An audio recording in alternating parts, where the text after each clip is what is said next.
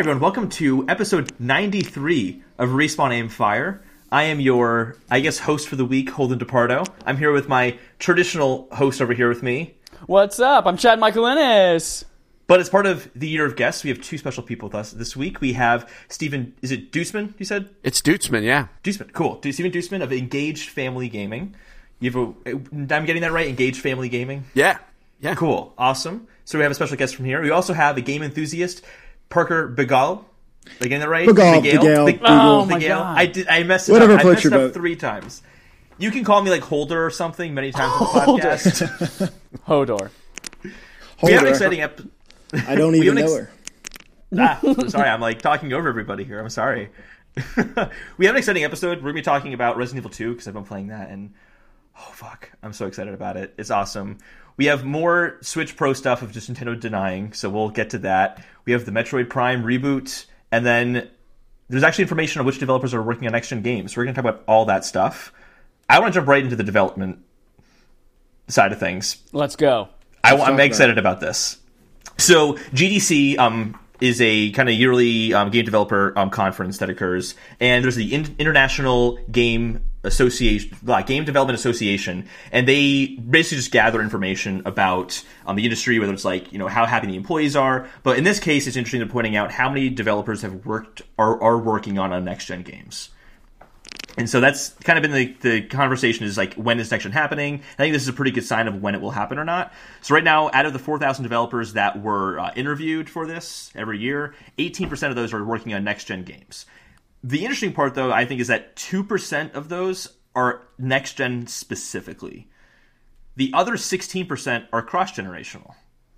Ooh, that kind of goes against the idea, the Xbox idea that maybe next gen will still play, Xbox One X will still play next gen games. Maybe there's rumors out there that might be happening, but apparently there might be some exclusive stuff. I mean, not necessarily, right? 2% could just be a PS5 game.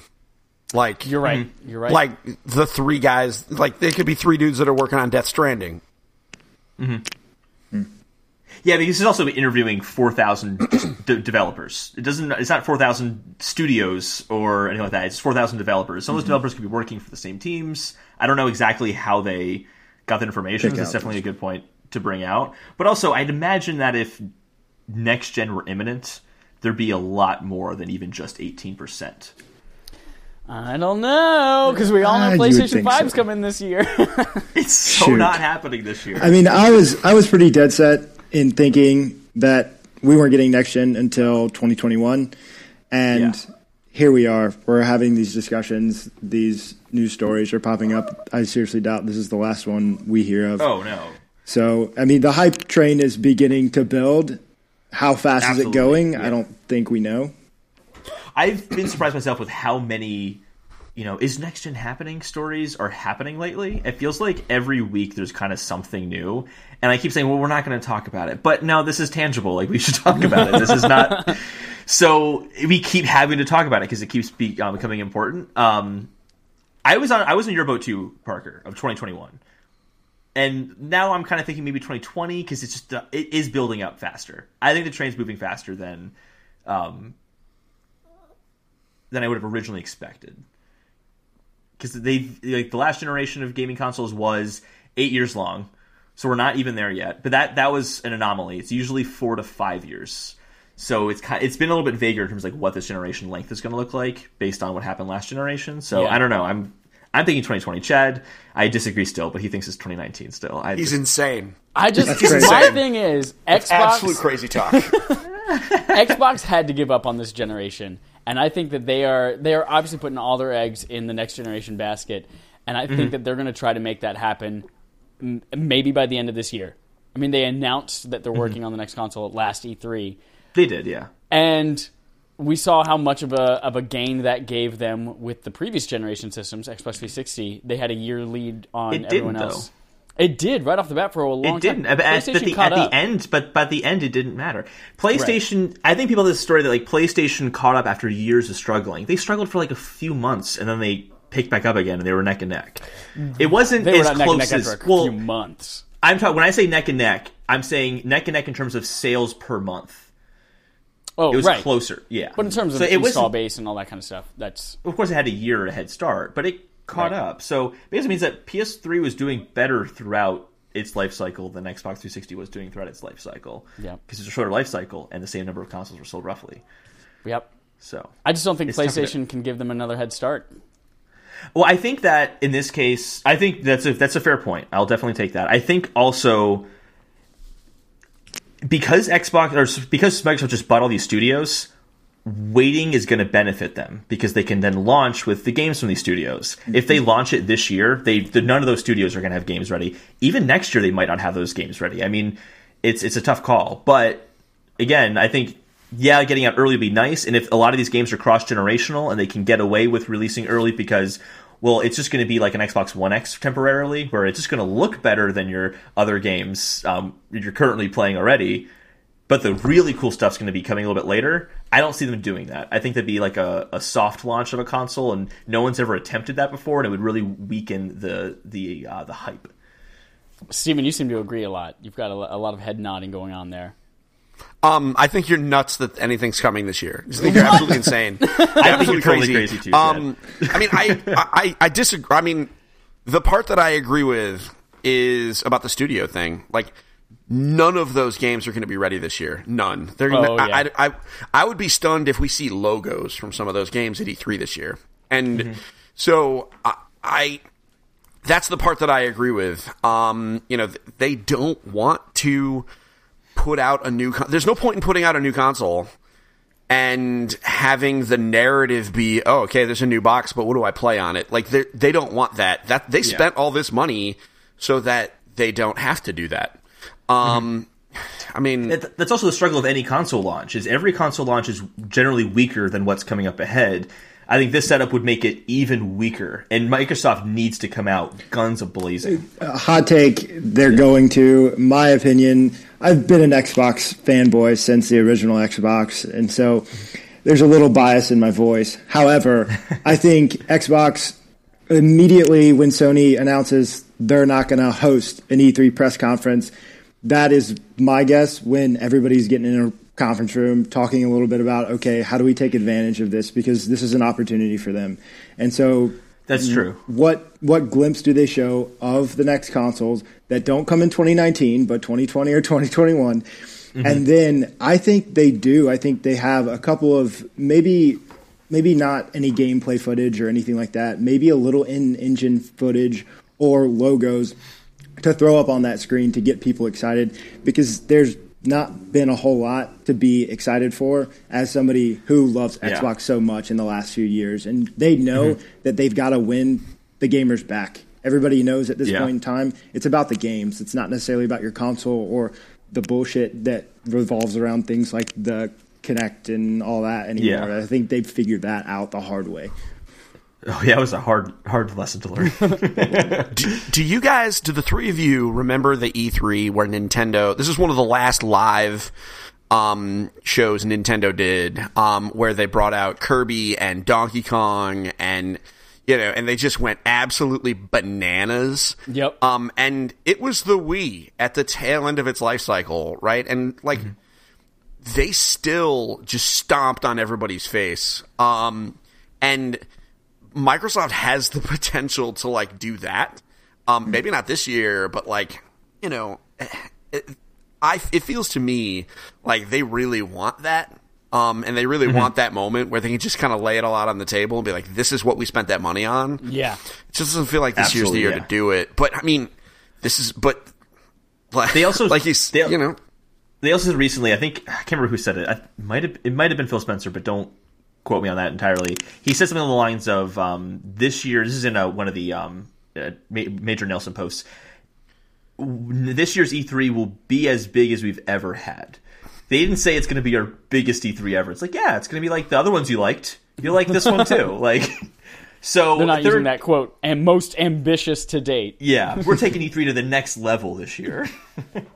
So I think they're recognizing that they can't go guns blazing yet, because I think you're right. Absolutely, Steven, that those studios, once they can show stuff off, that's going to be the best E3 ever. Last E3 was really cool because they had a lot of third-party stuff, but they want to be able to show that those exclusives. Well, they could do that again. That's they the can thing. do that again. They can do that absolutely, again because as soon as Sony was like, all right, we're not going, that means they can go, all right, Bungie, how about some Destiny stuff? How about some DLC for Red Dead Online? Let's just, how about some Ubisoft stuff? Like, they can go get all those things because they don't have to compete at these different tables. Shoot, they could have Nintendo crap on there. Yeah. Yeah, I mean, they could. Absolutely. They didn't do it at E3, but they've been much more friendly with Nintendo lately. Anything is on the table now. It's also kind of the hell Switch's gear right now, I think. And I don't think other studios or other companies really want to get in the way of that. Like, you're going to back to the stats from the GDC. I thought this was interesting, too. The consoles that have the most interested developers right now, 45% of developers said that Switch was their most interested or was interesting console to them. 34% said PS4, 28% Xbox, and 60% said PC. So like right now, Switch is the most of the consoles, at least, is the most interesting for developers right now. So I think that's kind of where developers are focusing on right now. That's where games will be coming out mostly, while we're waiting for the next gen to show up. Yeah, Switch is going to be kind of like the highlight, and I think that it'd be stupid for Microsoft or Sony to try to take the spotlight with a lot of nothing in comparison to a third year of a console being out is going to be a lot more interesting than the last few years of fade out, basically. So, I don't know. But I want to talk about what we've been playing lately, because I'm honestly just dying to talk about Resident Evil 2. Anything else you guys want to say about that at all? Or Do you think? No, I'm with you. Do you think this year? I have a feeling we might see, and in fact, we might have already seen one of this with Halo Infinite. But do you think we'll see like another almost Watch Dogs kind of thing, where it is a next gen trailer that we see? We just don't yet know that it's not coming to. We already did. We already think so. I don't think so. Are you saying Cyberpunk or Death Stranding? Me? Yeah. I think both of those. I think cross-generational maybe in the same way like Last of Us was. I don't see it, or like GTA 5 was. I don't see it as like these, like Cyberpunk is, they've said it's current gen. Mm-hmm. Yeah, okay. Yeah. You know they lie all the time. Was, current gen that's fine. Sure, but it's also like as a marketing thing, like people get upset when Diablo 4 didn't get announced alongside Diablo Immortal. Yeah. People are going to be pissed if it's like, oh, you thought you could buy this for your PS4? You can't. It's actually a PS5 game. Counterpoint. Okay. And I'll address this to the Diablo 4 thing. Half of the people that got really mad about Diablo 4, like that dude that was like, was this an April Fool's joke or whatever? He's gonna buy it on his phone. Yeah. Like half of the people that are really mad are gonna buy the new Diablo. Period. Yeah, but it doesn't. Stop. It doesn't. And then the other people that got mad, the other half of them, are just gonna forget about it in an hour anyway. Like exactly, they weren't interested. I understand what you're saying. But absolutely. If there is marketing that says, like, all right, Death Stranding, it cannot be a PS5 game unless it's cross-generational. It cannot be a PS5 exclusive because they've said in marketing running on PS4. All this is running on PS4. Well, so it would be disingenuous marketing. Do that? They did. They absolutely have said like, this is run on PS4 hardware. Okay, so before the clips, I'll pull up. I'll send you. No, I believe you. I believe you. I don't recall very skeptical. It. I believe you to the point where I'm not going to ask you to cite sources. I just don't think I want to make sure myself. Okay, I mean that's fine. I believe you. I just don't care. I don't trust anyone, and the main reason is. They could absolutely make it cross-generational. Watch Dogs was cross-generational, and do we remember how bad the Xbox 360 port of that game was? Yeah. I mean, you know another one that was cross-generational? Shadows of Mordor. Do you remember what they did to the 360 port of that? It didn't have the Nemesis system. So, like, they could absolutely say, okay, this is on PS4, but if you want the advanced features, it's going to, whatever transformational online experience, it's on PS5. I trust no one in marketing and PR because all their entire job description is get us hype. Sure, but there's also not to deliver truth that they could get fined for saying, "Hey, this is this game, but it's actually something else." Like there are laws designed around that. They did write before the trailer in E3 2018. Where's the quote? I just lost it. Okay. Here's a tweet from Kojima. Death Stranding E3 trailer out now. Actual game running in 4K on PS4 Pro. Sure. All right. They can't say that and then not ship it on PS4. But I will say, just on the Death Stranding note, I'm not as well versed in Cyberpunk, but Kojima said we're already playing the game, right? And so Sure. does that mean that social functionality, whatever that may be, maybe that's offered on the next generation of consoles, and then just the base game and that connectivity isn't offered on the PS4 function. And so maybe you don't get that piece. Yeah. That would be my only guess is to speak on that, because I could see them doing it. And I think marketing and PR, a lot of times they are full of shit. That's what I got my degree in, and I'm a lot of times full of shit. But full of shit, though. But full of shit is, in marketing sense, is more of a stretch of the truth. And saying it's on PS4 just came PS5 is not a stretch of the truth. It's a blatant lie. Do you remember Last Guardian though? That was a PS3 but title. that was a different situation. It went through development hurdles. They had to, was it canceled? Was it not canceled? We're having to switch development to this console now because it's been too long. A different story, not equivalent. A month from now, they could. Excuse me. Goodness gracious, what the hell was that? A month from now, they could. Thank you. Yeah, I got to get my shit together. In 3 months, they could send out a press release and say, just to let you guys know, hit a development snag, we're canceling the PS4 version of this, moving it to PS5. They could 100% do that. And that could, and that would kind of circumvent all of, some of the marketing stuff. You're right. They can't just not do it. They can't just ignore it. But Sony is savvy enough that if they, I understand what you're saying. I'm not a betting man because I've paid for that with my soul, and we'll talk about that offline. Some of my other podcast co-hosts are evil people, so I don't make bets anymore. But were I a betting man, I would bet that game is not coming to the PS4. I want to play Cyberpunk? Cyberpunk, I don't know, man. Is that game ever coming out? But no. If I were a betting man, I would say Death Stranding. I do not believe is coming out on the PlayStation 4. Or if it does, it's going to be a super neutered version, a la Watch Dogs or Shadows of Mordor. I can see that argument for Cyberpunk because we know it's a very complicated game with lots of systems in the background that are just designed to be really robust and make that experience feel real. And I can see where, hey, we needed next-gen hardware to pull that off. That 45-minute demo was fucking amazing. However, Death Stranding, I don't know if... we don't really know what kind of game Death Stranding is to know if it's going to have, a Nemesis system type thing that would prevent it from being made. I don't know. But I'll be honest, I don't agree. I think it's coming to PS4. I think that that's fine.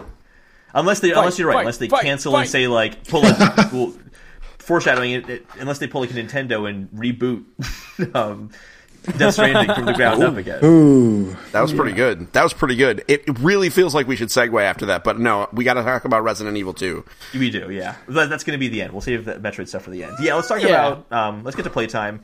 I wrote in here Chad played Beat Saber, but he actually didn't play Beat Saber. For the first week since it came out, I didn't play Beat Saber this week.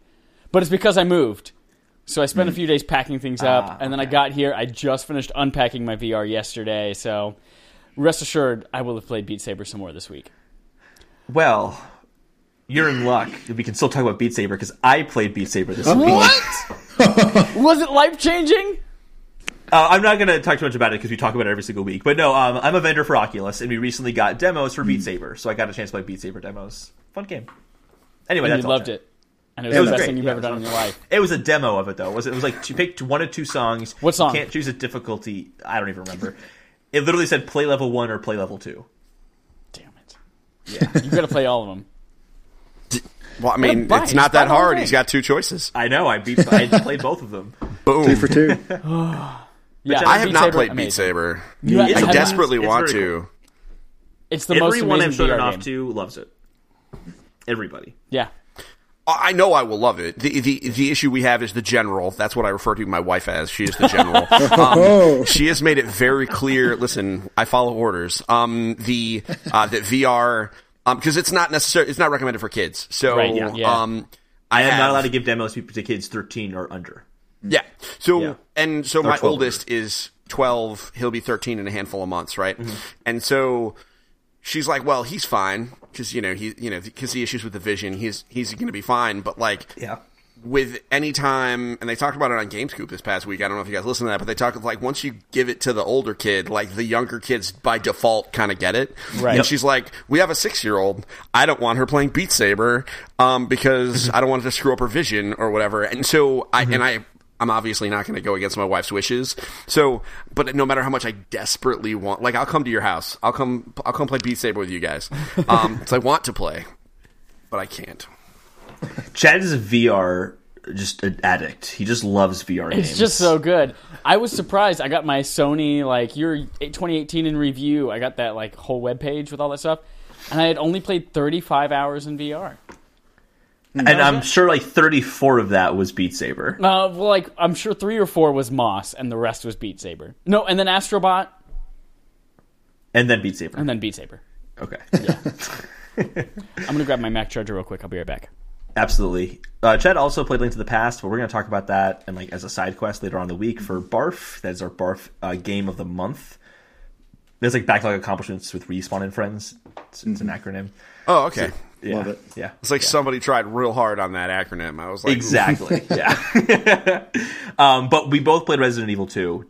Have you played Resident Evil 2 yet? The new one? No way. I have not gotten a chance. Are you just not horror fans? Or I am never going to play Resident Evil 2. I respect it for what it is. Mm-hmm. I am a chicken shit. It is a terrifying game. It is really scary. I will be picking it up tomorrow because I love the Resident Evil franchise. Yeah. So we really excited about it. I have only played 7 all the way through. I played half of 4, and I played about I'd say half of Resident Evil 1 for our barf months ago. That's right. This Resident Evil 2 is mind-blowingly great. It is so good. I honestly cannot think of anything wrong with it. It's just I don't think I've said there's like a flawless game, but it's flawless. Probably because they've had 20 years to nitpick everything about it. But it's so engrossing. It's so everything about it, from the atmosphere to the music to the graphics to how it all combines together. The gore system, holy shit, that gore system is remarkable. Intense. It's disturbing that someone spent that much time working on gore effects. Yeah, when the guy years. gets like cut in half, the very, very, very, very beginning of the game, he gets cut in half by the door, and his like entrails are all out. Yeah, that was in the one-shot demo, and man, I mean, did you get any headshots at all in the one-shot demo? Only headshots. A few. The aiming system is a little different than what I'm used to. Yeah.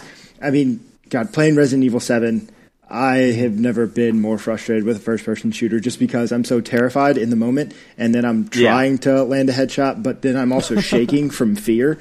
There's just so much going on at once, and I refuse to play it in VR because I wanted to sleep at night. But Resident Evil 4 is my favorite Resident Evil. Full transparency. Didn't play any before that, just kind of caught up on the story kind of thing. Mm-hmm. But I've played every one since then, and I couldn't be more excited to get my hands on Resident Evil 2. I couldn't. Fun story about being scared from Resident Evil. The very first Resident Evil game I played was actually Resident Evil 4 on Wii. And I was playing it in the living room of my best friend's house at the time in high school. And the Wii, you were aiming with the Wii remote and moving with the nunchuck. And then you would also do the waggle with the Wii remote to swipe your knife. And anytime I got scared, I would be like, ah! And I'd wave my hands, and my character, instead of running away, he would just sit there and start swiping his knife over and over and over, because I was screaming. And even though I was pushing run away on the joystick, he was just standing still swiping his knife a lot. So I'm really glad that we don't have waggle anymore in these games. Yes. Side note, Resident Evil 7 in VR is absolutely terrifying. I could only play it in 2-hour chunks. You'll pee your pants. But it's so fucking good. You should absolutely give it a shot. Maybe one day. Not a chance in hell. With this game, what makes it so good is its heavy emphasis on survival. Mm-hmm. I haven't really killed that many zombies because I'm too scared to lose bullets. Yeah. I want to just hold on to as much as I possibly... I had 60 bullets in my handgun at one point, because I just refused to use ammo. But it is during the one-shot demo, I was I had issues with keeping ammo because I was shooting everything, and even though you get headshots, it still takes like 7 or 8 headshots in order to kill these guys. Sometimes. Yeah, you just want to shoot them in the head to stagger them, then run by them. Like you can't it's not. So I was always running out of ammo in the one-shot demo, and so as I'm playing it for real this time, I'm trying not to shoot anything. I'm trying to run by as much as I can. Of course, I'm getting bitten and eaten a lot because of it. So I got to find a happy medium. But I think that adds a whole nother element to the game. If you didn't have that scarcity in the ammo, it's survival horror. It wouldn't be as fun. It wouldn't be as enjoyable. When you see 5 zombies in front of you and you got 3 bullets and you're like, well, fuck. How do I get in front of that? Well, then you also have the Tyrant, or like Mr. X. Yeah. Who is just, you can't kill him. He just storms at you and you just got to run away. He's the most terrifying part of this game. You'll be trying to do a puzzle. You're thinking about like, oh, I got to move these bookshelves over here. And then you hear thump. And I'm like, God. Why is he coming right now? So you're like, about it. No, seriously, I was like trying to move a bookshelf, and it's Resident Evil, so like you grab the bookshelf, you hold down the X button, your character starts to move the bookshelf, and just thump, thump, thump, and I'm like, no, move faster, please. This couldn't go any slower. It couldn't go any slower, and you can't kill him. You just gotta like run away from him, or I think it's like 8 headshots before he takes a knee and stands there for 30 seconds, and then you can run away in that moment. I'm like, I'm not wasting the ammo. It's not worth it. Not at all. I can go for 8 headshots. It's intense. It's I don't say too much because I don't want to ruin it for you, Parker. But it's of course. Have you played Resident Evil 2, the original version of it? I haven't played the original version. That's why I'm so excited to hop in, and especially because playing that one-shot demo, I thought I was so terrified of Resident Evil 7 because it was first person, because I couldn't see my character, and now you can. It's third person, obviously, and I'm still just as terrified, which blows my mind. I think I'm honestly more scared in this game. There's something, it feels so much more claustrophobic in every area. Yeah. There's like the main hall, which is a really big grand room. Everything else is like narrow corridors. God. And it's just, so there's moments where it's like, it's just a really narrow hallway and a bazillion zombies. And you're like, how on earth? It's just, I can't make it through that. There's no way. And the dread just gets to you constantly. There's no escape in that moment. And I think in Resident Evil 7, there was, once you got outside, a sense of open awareness. But then again, you couldn't see so far ahead, so it was still terrifying. I think the way that they are going in and kind of redoing all of these games, it makes it so much more horrifying, but it really is just incredible what they've been able to do with that franchise since last January. I mean, I bought Resident Evil 7 because I love Resident Evil 7, didn't realize how critically acclaimed it would become. And that was the first game that I played in 2018, and now coming into Resident Evil 2, I'm going to be able to do the same thing is what it sounds like, because it has got nothing but good nods from just about everybody that I pay attention to. Yeah, I haven't really heard anything bad about the game, and I can't, like, there's really nothing wrong with it. Like, it just everything fits together so well. I mean, obviously there's like little like nitpicky things that you can mention. Like, I think that little check mark to like, when you know a key's been used is too small. I didn't even notice that was there, so I kept keys with me for like too long. Like, things like that. But it's just, oh my God, it's so good. And I don't want to like share too many stories of like what has happened, because so much of this is just like, the horror is not knowing. Okay, I'm going in there. I don't know what's going to happen. I just saw this thing crawl. I don't know what's happening right now. But then that's all the fun. Leon or Claire? Yeah. Or not Claire. Yeah, it's Claire? Leon and Claire. Yeah, I chose Leon just because I know Claire has less inventory slots, so I thought that'd be more interesting second playthrough. Because there's apparently the second playthrough is a lot different. Yeah, you have to play through the other person afterwards. And slightly different. Well, and one thing I appreciate about that too is that it sounds like both of those chunks, whether you fly through it or you explore everything that there is to explore, it really doesn't take up a whole lot of time, which I can appreciate just because my lifestyle doesn't give me the opportunity to play 30, 40 hours a week. And I'm going to be able to play this in a 6, 7, 8 hour chunk, knock out a story, and feel good about myself, and probably not come back to it for a while because I won't be able to sleep. But I've put 6.5 hours into it at this point, and I'm getting close to the end, but I've also been trying to find everything. And you can see in the map if you've filled everything in or not. And I'm I've filled in like most rooms, so like a handful I haven't. So there's really, I mean, I'm not saying this is a bad way. There's just not a lot of content, which is a credit to it. You can just kind of go through it, enjoy it, and everything is everything's really tight. It's a tightly made product as opposed to it's open, everything, you can go anywhere. It's just nope. It's laser focused on what it wants to be, as opposed to the World of Light on Super Smash Brothers that takes like 700 years. Oh my god!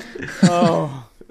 Like they just took every idea. It says 7.5 hours for the main story, 10 hours if you're a completionist and get everything. That's like the perfect game for me right now. Same, likewise. I don't have 30 hours, 40 hours to spend on every single video game. No way. That's why Red Dead 2 took away part of my soul. That's why I didn't even buy it. I'm just playing it little by little at a time, and it's honestly a great way to play that game. It is. It can be. A lot of people beg to differ, but we'll talk about that when we talk about what I'm playing. Well, what are you playing? Let's jump into that. So, great segue. Red Dead Redemption 2, I am now at the end of the epilogue, so I haven't completely finished the game in its entirety. But what a beautiful game. As well? 2 parts to the epilogue, from my understanding.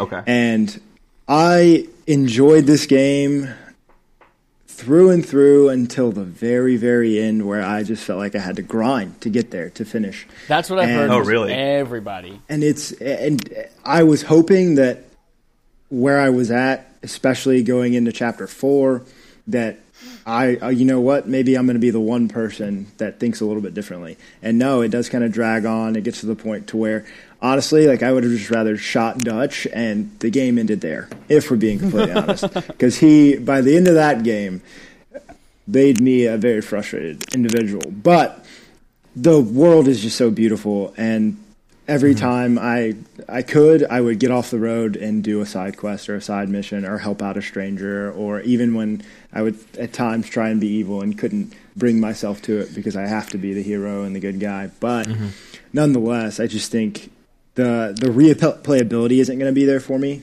I don't think, just because it is daunting. But I love that game and I appreciate it for what it is. I don't think it's a 10 out of 10. I don't think it's perfect by any means, because there's a lot of downtime, a lot of dead time, especially when you're on that horse. And man, as I love tapping A as much as the next guy, but Jesus. I mean, I wish Xbox would count that. How many times did I tap A throughout my time in Red Dead 2? You can just hold down the button and you'll just keep it. I don't go as fast. It's slower. It's slower, but you can do it that way. And I like the downtime, but totally get why, like, I'm not going to be like, wait, you don't like just riding on a horse with nothing to do? Well, I think it was. What kind of gamer are you? So God of War, I soaked up every second of that game, and that is that game was so good. It's my favorite. When I saw that in your bio chat, that's my favorite game of all time. So we can be friends on that note. Yes. But in that downtime, I was listening to every story told by Mimir, every conversation Kratos and Boy were having. And I would not pick up my phone. I would get immersed in that world. And in Red Dead, I would make sure I'm in cinematic mode, hold X, and then my horse would go and I'd get on Snapchat or Instagram or catch up on IGN or a podcast. And so I think that it wasn't as of an immersive experience for me, and I think maybe God of War ruined it for me, if we're being completely honest.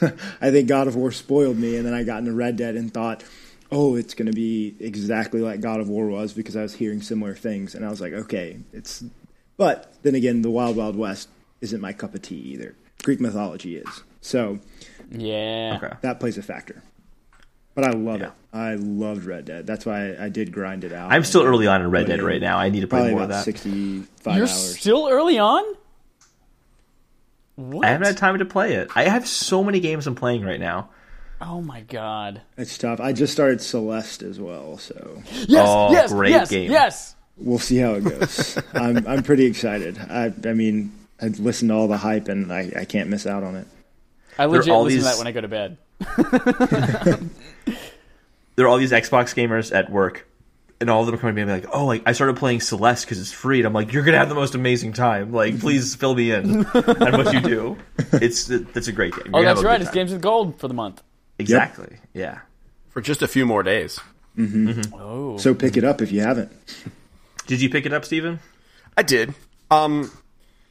Hashtag Steve is bad at games. It's like an inside joke on my own podcast. Like, I'm terrible. So I actually am doing okay and enjoying it. I mean, I love it and respect everything it does. I'm just so bad that I'm struggling with it. The only part that I really couldn't do was the hotel thing. I just turned the full assist on and just burned through that. And so the rest of it is actually tolerable. So I've actually been playing that with my kids watching, and like them laughing at me because I die so often. But no, I mean, it's an amazing experience and I love what it's doing. You know, so I'm happy with it, but man, am I terrible. Like, it's really reminding me that I'm old and bad at games. It's also just a really hard game. Yeah, I mean, yeah, it's not all my fault, but it's still my fault. I think what I love about that game, though, is how encouraging it is when you fail. Like the loading screens that encourage you. Like, hey, don't worry. If you suck, just keep trying. Great. We have this easy mode, too, if you need to fall back on that. I love it. Agreed. So the game I have been playing, I'm going to, as you can imagine, running a family gaming site, some of my picks for what I play are going to be a little bit different. Like, I'm not playing Red Dead. You're not playing God of War with the kids? I played God of War for myself, thank you very much. And I loved every minute. Like, my game of the year for 2018 was Spider-Man, obviously, right? So, like, that was... Yes. We can talk about that. Yeah, so... but the game that I'm playing right now is actually... is Cat Quest. And we got to talk about Cat Quest. Cat Quest. Go on. Okay. I'm intrigued. Let's do it. Okay. Cat Quest is a ridiculously stupid, in the best way, action RPG where you play a cat. Oh. And you're roaming around trying to save your... Like, I don't even know what the story is. Like, I'm just zipping through it. But it's really Cat snappy. Quest, like... It's literally going to be called... zany ridiculous. Yeah, exactly. It's literally called Cat Quest. There's a sequel coming out later on this year. Oh my that will God. involve 2-player co-op, and you're a You just cat found and Chad's a dog. next game. He looks very happy. And so it's short, it's cheap. Available on mobile and Switch. He's on Switch, And yeah. PS4. The mobile version, not so great. I played the mobile version. I really don't like that because it really does need controls. Because it's, you got like a snappy dodge roll and you have a bunch of magic spells that Wait you a can second. cast. You're telling me touchscreen controls are not the same as button controls? I mean, yes, that's what I'm saying. That's I what I'm agree saying. with you completely. I'm a professional. I can say these kind of things I with just remember, authority. really quick tangent for a second. I remember back when I think it was either the iPad came out or the iPhone came out. My dad's like, "This is it. Consoles are done. Like, everyone's gonna play their games on these." I'm like, "It's not gonna happen, Dad. It's never gonna happen. It's just not gonna happen." Sorry. I mean, if they'll give us, if they would put out a reasonable controller, yeah, then maybe. Hey, But you wanna Microsoft slap is a working on it, controller? apparently. you don't want to slap a controller onto your iPhone every time you want to play a game, though. Like, That's what Xbox is banking on. Yeah, yeah. we'll see. yeah, but that's We'll going to see. be an option, not the only option. Yeah. So let's talk about Cat Quest some more, guys. Yeah, Yeah, let's sorry. talk about this. 10 out of 10 on Steam, 74% on Metacritic, Cat Quest. Really? Yeah. 10. So Wow. yeah, I mean, part of that's because of the cat jokes. I mean, it's full of bad cat puns. And really, what you're doing is, I mean, it's the thing I really like about it is you actually run around and like battle on the overworld map. Like, there is an overworld map, but you're just like walking across it, and there's like little towns. It's actually really, really fun. I bought it on a whim. After Christmas, we bought a second Switch, and I wanted to put some more games on the other Switch. And it was $5, and I was like, no, I'll just throw it on there. And I can't stop playing it. Like, whenever I have a moment and I'm not playing something for review, and I got a bunch of stuff I can't really talk about because of embargoes, but that game is so freaking good. I think it's a perfect palate cleanser. It's a nice casual game. If you are a hardcore gamer and you love action RPGs and you have kids around or cousins that maybe grab your Switch every once in a while, which when we all get this game, throw it on there. It's not going to take a lot of memory, and they can just slowly churn through it, and I guarantee you will play it and like it. Like, this is one of those games that's just happy, and if you don't like it, you're a miserable human being, and I don't want to talk to you. Wow. Well, I think I'm sold. I mean, it's so fun. I mean, and that's really what it is. It's just light-hearted fun. But man, it gets hard. It punches you in the face. But, you know, I enjoy it. So I recommend it to anybody, I swear. Well, it sounds like a Lego game where it's fun, pick up and play. Anybody can do it, and you can sit there and let your brain melt a little bit and just enjoy some cat puns. Exactly. Can I read you guys some of their other titles that they have? Sure. This might surprise you. Cat Quest comes from the same people who make Blaze Blue Cross Tag Battle. Wow. And Galgun. You know what Galgun is? No. I definitely know what Galgun is. What's Galgun? It can't be described. You need to look it up. Okay. Look up Galgun, yeah. I have a phone next to me right now. It has internet access. Let's look this up. Go look up Galgun. Those of you listening, go look it up. Or smile knowingly. Galgun double piece. Oh. Galgun. This is actually a game I think Greg Miller was obsessed with on Vita a couple years ago as well. I think largely because it was on Vita. I don't think it had anything to do with the game. Yeah. They sent him like panties or something like that as What the hell is promo this? thing. It has a 64% on Metacritic. That's the PS4 version. Double piece. Galgun double piece. Yep. Mm-hmm. There's anime titties in it. I mean, every character is just anime character with short skirt. It's just every character is that. Yep. Yeah. It is From what the it makers is. of Cat Quest. It's not quite Senran Kagura, but it's close. I had the experience of bringing one of my podcast hosts, speaking of Senran Kagura, are you guys familiar with Senran Kagura? No. Yo.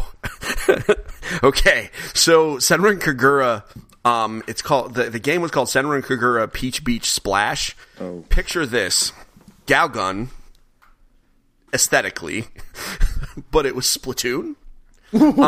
So you're shooting water guns at each other, but if you take out your opponent, they are knocked prone, and you are granted the opportunity to shoot off their clothes with the water. And so I brought my team to E3, and one of the people that I brought is she's a women's studies professor from Oregon. And I was like, hey Doc, why don't you come look at this game? And she was like, why are you doing this to me? And I was like, no, listen, can we just I wanted to get a video of her playing it for my YouTube channel.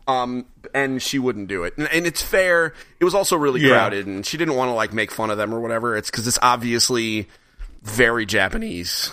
And it's their jam, but God. That video used to be but see, you love these kinds of games. How could you, a women's studies professor? Yeah, it just would have been, exactly. I was like, you know what? This is not a great idea. But in my head, it was an awesome idea. Oh, yeah, no, it would have been hysterical. Yeah. Given the context and everything, and her not approving of it, but it would have been the really hilarious for context me. Doesn't matter. Yeah, exactly. It would have been hilarious for me and for the three of us. We would have all appreciated it. Everyone else would have taken it the wrong way. But I guess they're made by the same people. I didn't know. But they are making Cat Quest 2. It's coming out in 2019. That is literally a day one purchase. After Kingdom Hearts 3, my next most anticipated game this year, no kidding, Cat Quest 2. Wow. I'm buying that day one. More than Anthem, Sekiro, Days Gone. Bye. I don't care. Wow. Tell me Sekiro Shadows Die Twice or whatever is coming out. Never. Cancel it and tell me that I get to play not Kingdom Hearts, Cat Quest 2. I'm in. I don't care. All right. That's a hateful statement. There's a lot of hate in there. Well, it's not hate. I'm not going to play Sekiro Shadows Die Twice or whatever. Oh, I'm just messing with you, man. Only because that's a scary game. Also, I'm terrible at games. I think your kids might like it, though. Very kid appropriate. We're going to talk about, you know what, fun fact, we're going to talk about the games that my son wants to play in my segment that I'm supposed to bring later on. All right. Because I'm looking for recommendations, so we're going to talk about that later. I have two brothers who are 7 and 13, so. Okay, all right, so we're going to talk about it. Yeah. But the other games that I've been playing, I can't talk about. Great. That's fair. We wouldn't want you to, get in trouble, so. You may have just literally sold a copy of Cat Quest. Oh, I better have sold 3. The good news is it goes on sale all the time. So if it's not on sale now, wait. It will go on sale again. All right. Get it for if it goes under $10, it is way better than a value meal at McDonald's. All right. I mean, that's not hard, but you know what I mean. That's a very low bar. Do you know what's a high bar, though? What's a high bar? Gymnastics? Sony Santa Monica having a top God of War, their new studio they're preparing, not new studio, but they're preparing their staff and all that for the next game. They have a high bar there. Let's talk about that right now. Nice Ooh, job. how did I miss That's a this? Greg way. What a bar. That was a really good segue. I stumbled on Wow. the words a little bit, but the concept was there. Nope. I knew what you were doing. Thank you. Yeah, so we're moving on to our fetch quest. This is kind of just two quick stories, just to thought were mentionable. We might not talk about it too much. We might, just depends. But yeah, one of them is Santa Monica Studios is gearing up. They're hiring a senior combat designer, a senior narrative animator, a lead engine / pipeline programmer, and a tech art lead. So they're making a new game. No surprise. This does not sound like God of War. I mean, I assume God of War would have all of these things. That's already. true. There are no pipes in God of War, so I don't know what pipeline. Yeah, that's I don't think they mean literally. They're making like, a Mario game, probably. Combat designer, be a senior amazing. combat designer. They've got excellent combat already in God of War. They don't need to touch that. So, like, this sounds like something new that they're working on. Well, they're not gonna copy and paste the code for the combat system into God of War 2. But they also have somebody who created that already on staff. Do they? We don't know that they didn't leave. Oh, you're right. Yeah, that's true. Yeah. Well, I mean, they're hiring, so there's no one there right now. Yeah. I mean, we can assume, right? Like, the game was a masterpiece. Yep. Yeah. Unless anyone wants to refute that. So If the you game was a do, masterpiece. if you refute that, you're off the call right now. That's why I'm not saying it. I already Frank. told like you that. my thoughts on God of War. So it was a masterpiece. So they obviously don't need to improve, right? Like, they're not going to bring someone in to try and make it better. They don't have errors that they need to correct. Yeah, they don't have to Breath of the Wild it or anything like that. I don't even know how to take that, but if that was an insult at Breath of the Wild, I'm leaving. No, it was not. Okay, Chad good. will insult Breath of the Wild. It's my favorite game. It's just boring. So. It's the best thing Nintendo has ever made, full stop. I I listened to completely last week's agree with episode you. that you put out, and I heard you say that, and I was like, oh, gosh. I'll fight I'm going you. to try to keep my opinions very quiet. I will say, we can have... Steve, there's an episode called Chad Thinks Zelda is Boring, and it was one of the hardest conversations I've had in my entire life. To be clear, just Breath of the Wild. I had a 15-minute argument on a podcast last year with Anthony John Agnello, who writes for The Escapist right now. Mm-hmm. He and I, if you see he and I yelling, if you see him say something bad about Zelda Breath of the Wild, he's trolling me. Like, he's waiting for me to show up in his mentions and be like, damn it, Anthony. So I'm going to pretend that you didn't talk crap about the best thing Nintendo's ever made. I didn't say God of War's... No, to be clear, when I said Breath of the Wild I meant, like, change it up.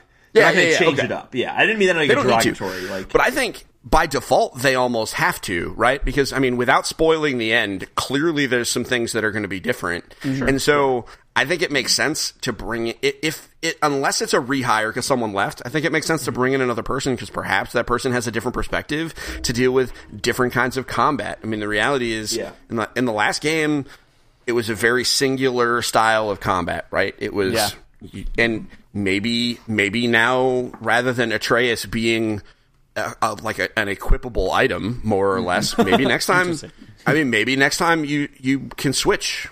Yeah, like GTA 5 style. You just switch between the characters. Oh, God. I mean, they could absolutely do that. I mean, they could do all sorts of stuff.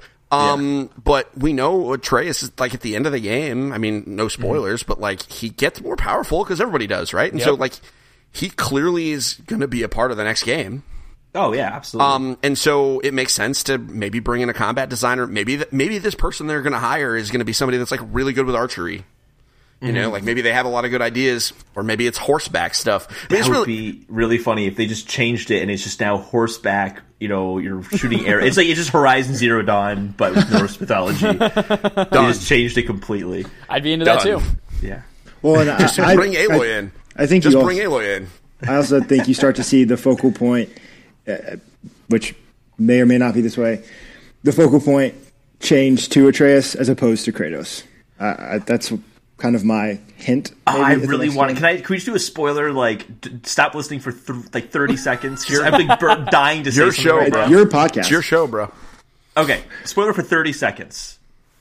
Loki. Okay. Yep. Loki kills his father in Norse mythology. Is my understanding. Yep. Get hype. get hyped. Like, I think what you just said, Parker, of like, maybe Atreus is going to kill here's the Kratos, thing. and then he's the new God of War. My Norse mythology knowledge comes from Marvel. And Loki's father is actually an ice giant. Just but like Kratos. He kills Odin. Perfect. Odin was his, quote, father.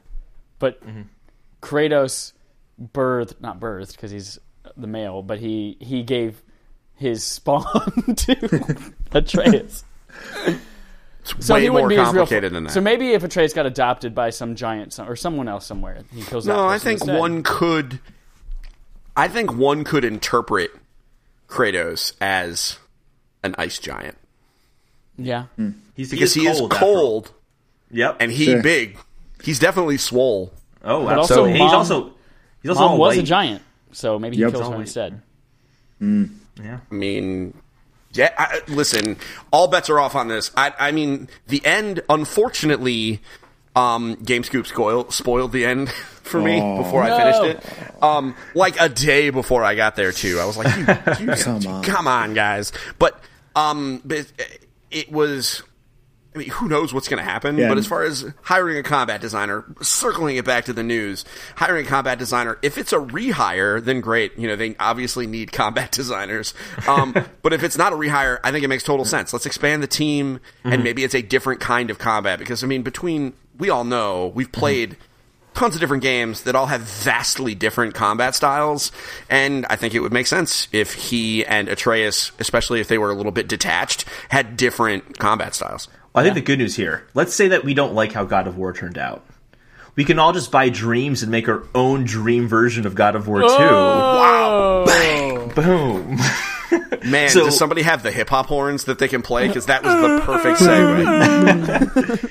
So in Dreams, in the beta, someone recreated the PT demo, which was the teaser for the Silent Hills game that Kojima never actually ended up making. And it looks really good. It is PT. It is phenomenal. PT. There's also a Dead Space 1 too. I'm really impressed. It looks really great. However, there's not really a game element to it. It just seems like you're walking in the corridor in PT.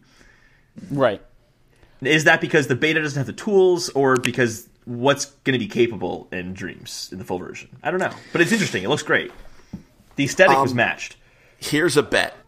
Let's all think about this. Who's going to finish the Final Fantasy VII remake first? Oh my God. Or a bunch of dorks in Dreams. I would put money on a bunch of dorks in Dreams. I'm going absolutely any day. That'd be so embarrassing for Square Enix.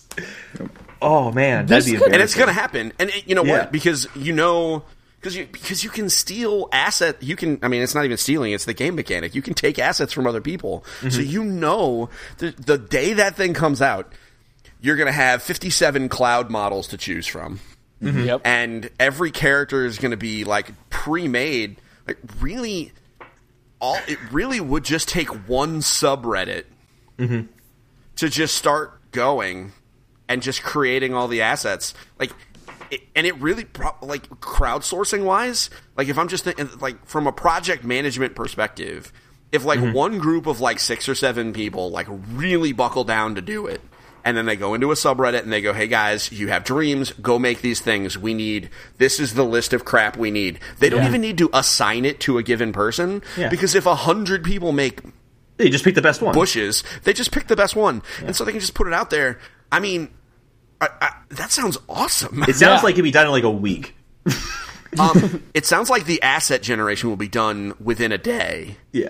And then it's just a matter of how easy it will be for that bunch of dorks to put it all together. And I say dork as, I mean, I LARP, so I can't really give too much crap. Like, I say that not judgy. I mean, but it's gonna happen. Well, and I think... Oh, absolutely. Someone already made the first portion of Resident Evil, Final Fantasy VII in Little Big Planet, I think. Yeah, I think so. I don't know. But that sounds great. Something like I'd play that. Yeah. Somebody you were saying, did. Parker. I'm sorry, I cut you off completely, Parker. Oh, no, you're good. My everything also froze up. But I think all of the nerds, dorks of people like ourselves, everything that they're going to create in Dreams, I think that's what watching that little PT-like demo watching that made me realize there's going to be so many incredible things. And I'm not the type of person to jump in a game like Little Big Planet or Dreams or anything like that. But seeing what I saw there really made me excited for Dreams to come out. And I think that is where I think this game is going to become successful in the long run.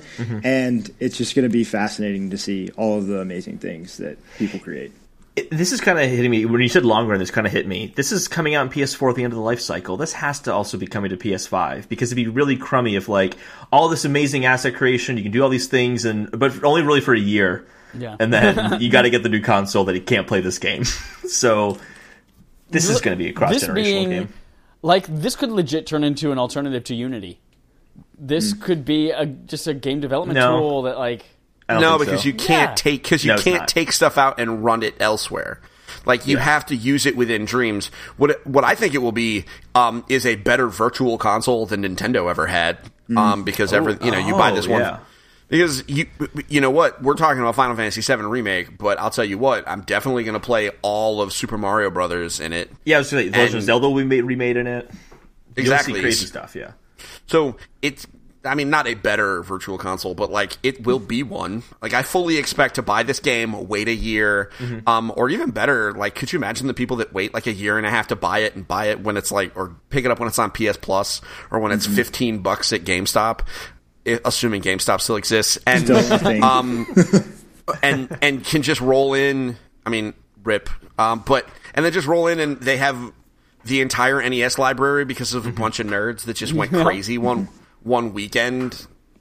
That's just nuts. It would be really funny though. It's like, did you play Super Mario Bros. Ever? Well, I mean, yeah, in Dreams, I played Super Mario Brothers. Sure. Like, little, I don't know. I feel like that wouldn't count. It'd be like saying, like, have you seen The Godfather? No, but I saw a great fan version of The Godfather on YouTube, and it was amazing. It was very well done. That's great. Yeah. So I want to jump into this. This is the first, like, positive buzz that game has gotten in a long time. Ever, maybe. It has. Speaking of positive, I want to jump into this Nintendo stuff, because this has been a surprisingly positive story. Okay. With the Metroid stuff. But before that, I just want to jump into this just quick quote from the president of Nintendo, Furukawa, about not apparently doing a Switch successor. The quote is, "It is an extremely ambitious but worthwhile achievement. So we will..." Oh, this is about the 20 million console goal. That's the achievement he's talking about. "It's an incredibly ambitious but worthwhile achievement. So we will maintain this goal. Nintendo Switch is our primary sales objective, and we are not considering a successor or price cut at this time." Interesting that they said it out loud. I'm curious what your thoughts are. This is coming right off the back of it being the best-selling console of 2018, I believe. In the U.S. In the U.S.? In the U.S., yeah. It's not worldwide. PlayStation 4 is worldwide. Like, before that holiday period rolled around, the conversation was, oh yeah, there's definitely going to be a Switch revision sometime in 2019. But seeing those numbers blow up there in the last 6 weeks, why make something new when this is becoming literally the best-selling console in the U.S. for the year? Yep. They don't need because to. They can boost sales even further with a cheaper Switch and a new, shinier model at the same When price these start slowing down, then we Counterpoint. They could also boost up sales by releasing a Pokemon game.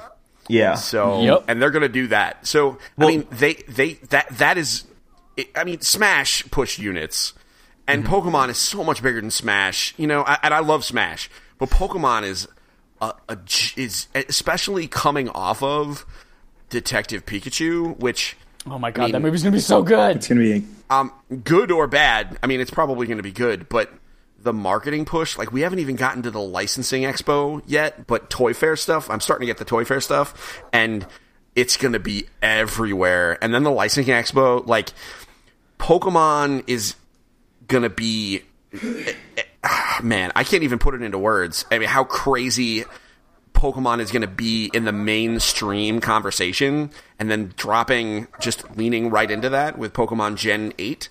Man, listen, my grandma's buying a Switch, and she ain't even alive. And she'll be much more compelled to buy a Switch if they release a revision and offer a cheaper version of the Switch to come out with Pokemon. Well, but they also don't need to revise it, though.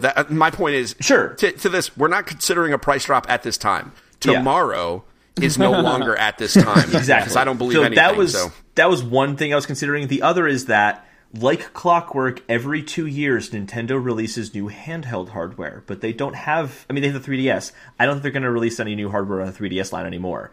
Every 2 years they release new hardware, like clockwork. Every 2 years. It's been 2 years since the Switch came out.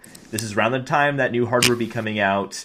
A revision makes sense. They need a new handheld strategy because the 3DS sales are going down. So it's not that they're going to need it for Switch sales going down. They're going to need it for the 3DS sales that are going down. And it doesn't make sense for them to invest in a new handheld, I don't think. I think it makes much more sense for a cheaper Switch to exist than a new 3DS successor. Well, and I feel like that's probably in the grand scheme of things and in the plan. But I also think they have so much intellectual property that they're working on, and so many games that's where their focus lies now, because that's what's going to push the units ultimately. Sure, but that's a different team within Nintendo. The hardware team's not making games; they're making hardware. What have they been doing for the past few years? Well, I mean, they're R&Ding something. Here's exactly. My question: is what if? Because I understand. I'm smelling what you're cooking. I'm picking up what you're putting down. What if? The smelling what you're cooking thing is because the Royal Rumble is today, so like I had to make a little bit of that. I have my puppy with me. Oh my gosh, that's your dog. My dog is down here. Pardon my dog. He's yelling at me. So it's all right, bro. So if they just does it count as a successor if they just sold it without the dock? No. So that's also a good point. They could still do that. That's a good point. They still do in Japan. Exactly. Yeah. And if they got rid of the dock and sold a dockless Switch without changing the hardware specifications, it still has the thing. You can still put it in a dock if you have one already or whatever. And that would easily let them knock $50 off the price. Totally. And what's notable there, Tim Geddes mentioned something about he has a prediction that Switch will be able just to plug into an HDMI. And, he's crazy. There's no and go to the TV that way. My question is, what does the dock actually do? Like, it doesn't process anything. It's literally just a shell that has ports going into it. Mm-hmm. So it's a dongle. There's stuff in here though. I'll admit I'm not an engineer. Yeah. I'm way too dumb for that crap. But I know it does something regarding like power. Yeah. Like not necessarily like processing power, but the way that it handles like electricity. I know that much. That's why you can't just use any third-party dock. It'll break your Switch. Exactly. That's why you have to use the original one. Mm-hmm. I mean, I think kind of funny you're wrong, me. I don't know, but like, I know that it is important. His prediction that he'll eventually be able to just plug it in, he crazy. I was thinking the reason the dock is there, and I was kind of zoning out for a second because I realized my dog probably needs to pee. But my reasoning for the dock is maybe the reasoning for the dock is that it's going to keep the heat going upwards as opposed to they don't know where you're going to leave your Switch and is going to have no ventilation access. That could be an engineering reason why they have to have the dock. It will guarantee that there's an area for heat to come out. But they know that. I mean, I would think that if they were going to release one without the dock, it would be expecting that those people who would buy that would use it primarily as a handheld device. Yeah, right. Not necessarily to hook up to some kind of other weird thing. It would be, hey, your kid isn't going to use their 3DS anymore. Mm-hmm. Here's a Switch.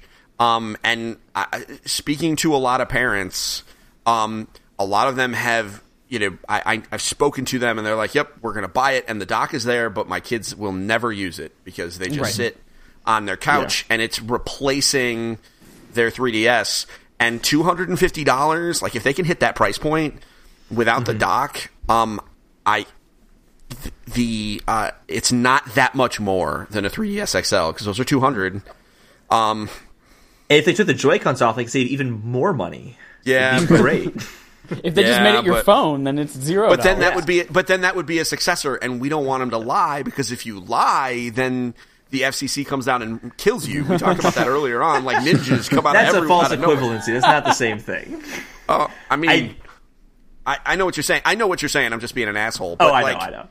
But I mean, if he's saying that they're not making a successor, they have not shown me. They also, in the same breath, just told us straight up that they're canceling and restarting development for another game, and we're going to talk about that in a minute. So, like, I'm going to believe them. They're being super honest. So if they're not saying they're making a successor... Nintendo's a very honest company, yeah. Yeah. So that means they're not making a successor.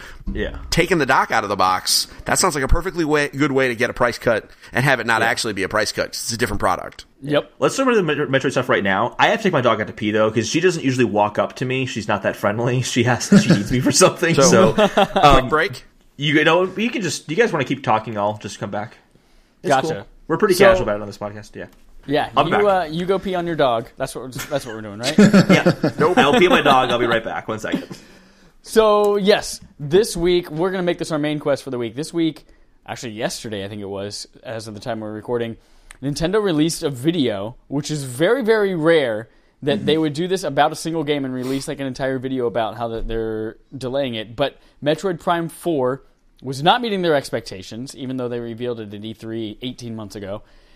And they have decided to completely scrap everything they've worked on. They're restarting development from scratch, hand in hand with Retro Studios. Now, before it was rumored to be, they didn't officially announce it, but it was rumored to be with, who's the studio that was going to be with?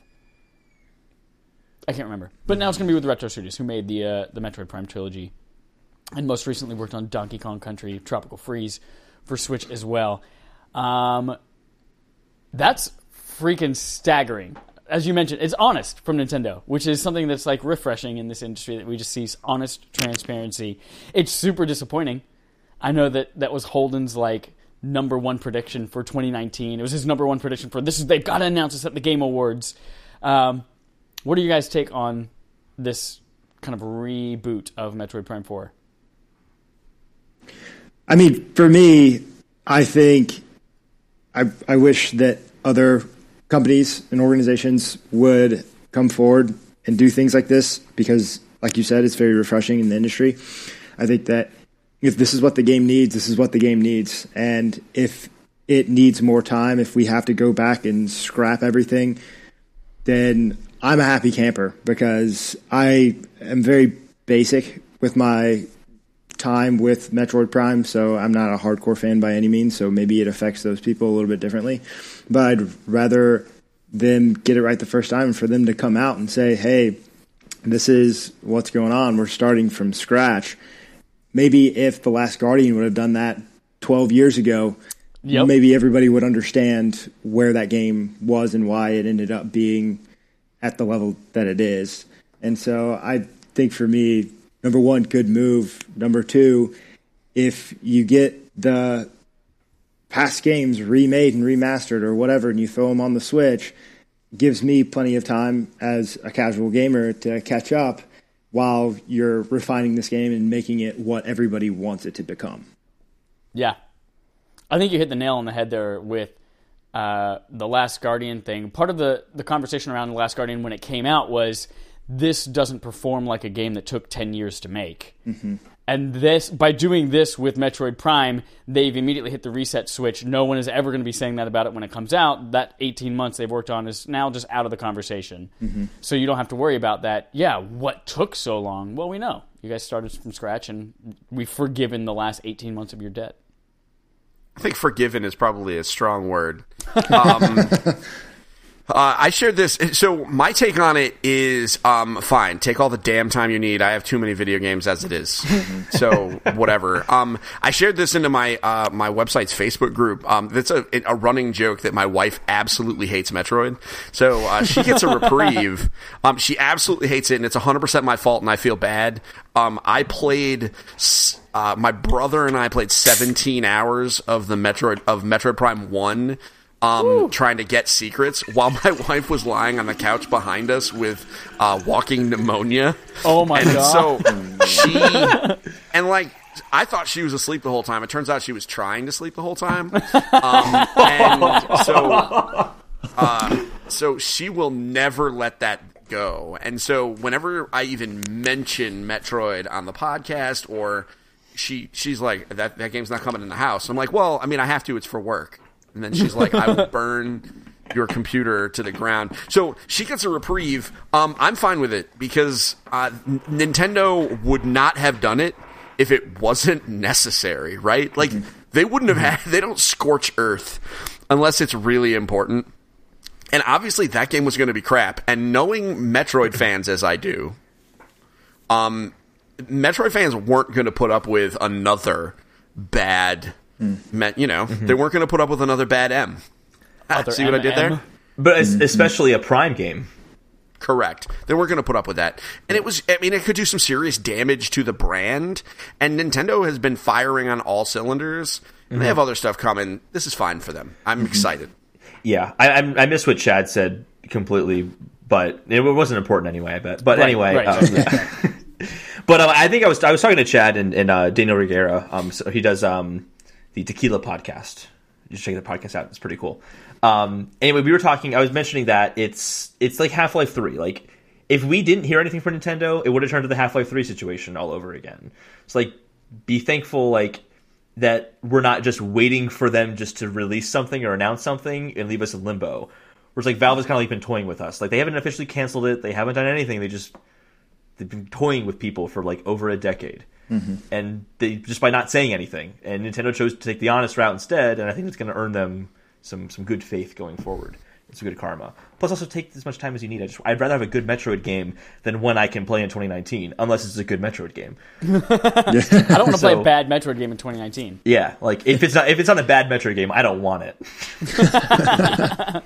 Listen, if you want to play a bad Metroid game, why don't you dig out your Wii?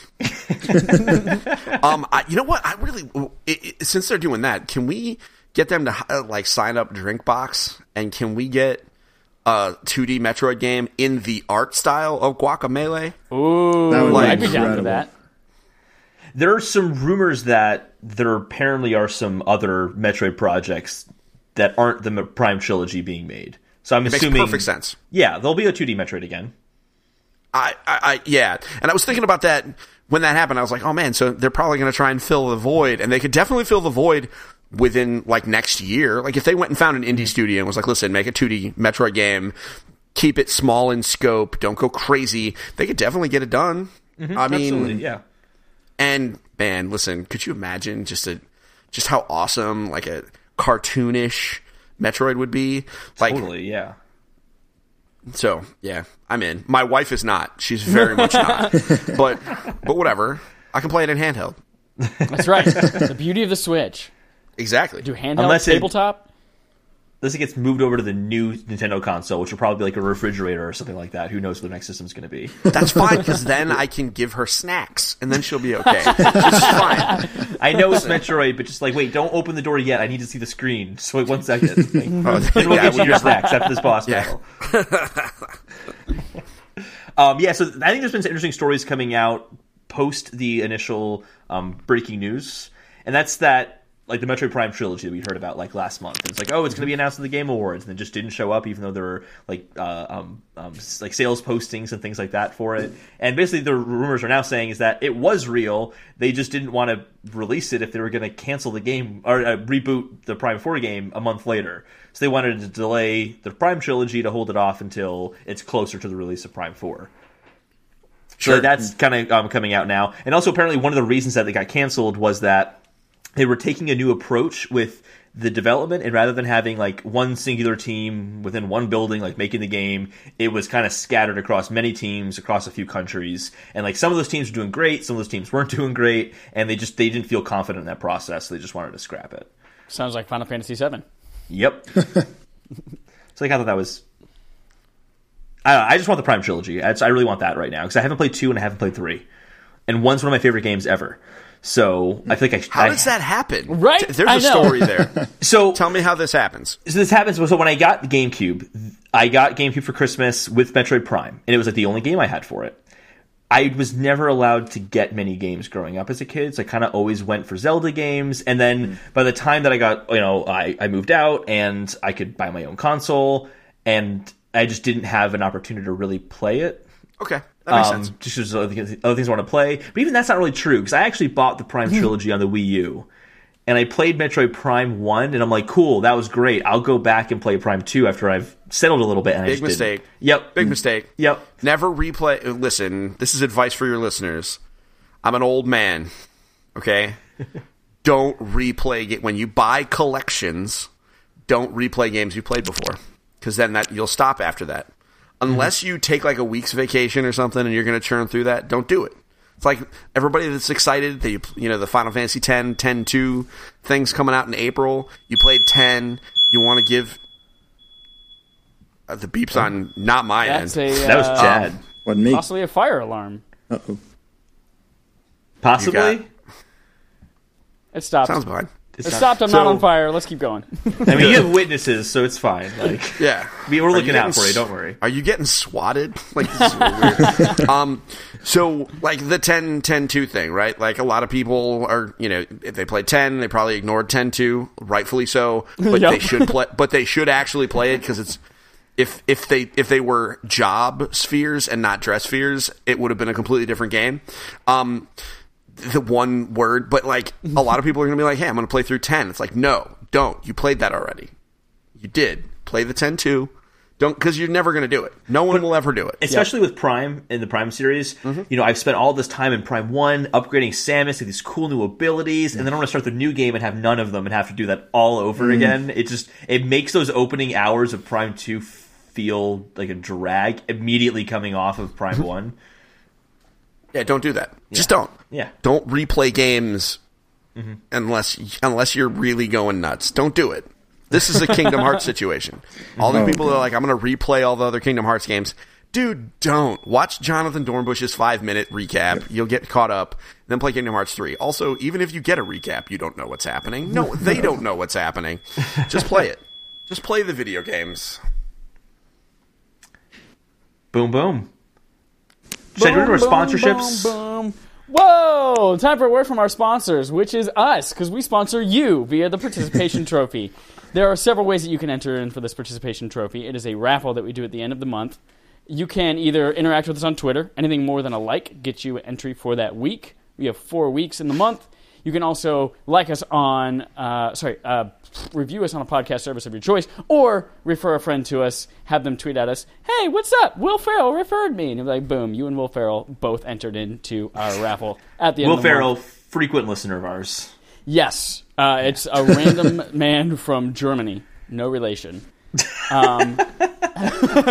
This is the episode where we would normally make that happen and call out whoever won. However, I have only tallied about half of all of the things because we blew up this week, thanks to Kind of Funny Games Daily, or this month, thanks to Kind of Funny Games Daily, which is why you guys are on the podcast. So thank you for being here, gentlemen.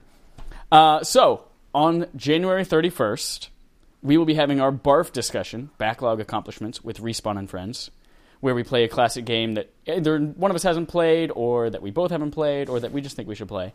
Legend of Zelda: Link to the Past is that discussion. It will be happening this Thursday, the 31st of January, and we will announce whoever won there. Of course, you'll also see it on Twitter if you're the winner. Shaboom. This is also where we will interact with you guys and let you know next month's BARF. It's my choice, and I've decided it's going to be BioShock 2. Ooh, yeah. BioShock 2, but with the added caveat that you have to also play the Minerva's Den DLC. The best part. Right? I've beat BioShock 2 before a long time. Is that in the collection? Ago. Yes. Okay. I've never played Minerva's Den, but a lot of people hold it as like the best DLC in a video game. Wow. Okay. Yep. So that's going to be part of the requirement this month. BioShock 2 with Minerva's Den DLC included. And then finally, we get to our subscriber interrogatives, which is our hoity-toity fancy way of saying listener questions. So this week, Ryan, who actually submitted one a couple weeks ago for us as well, Silo Sword on Twitter, says, hello, gentlemen. I've got an editing question this time. Y'all's podcast seems very raw and unedited in terms of what is said, which makes it much more entertaining and relatable. I wanted to know your thoughts on that approach, as well as what software you use to sync up the audio from another. Thanks as always, Ryan. Well, Ryan, we use a software called Logic Pro 10 on my MacBook Pro to sync up all the audio streams. But people record on whatever. Like I think, Parker, you're doing GarageBand, and Steven, you're doing Audacity. Everyone records that We do a like 3, 2, 1 clap that makes me want to smash Holden in the face every time.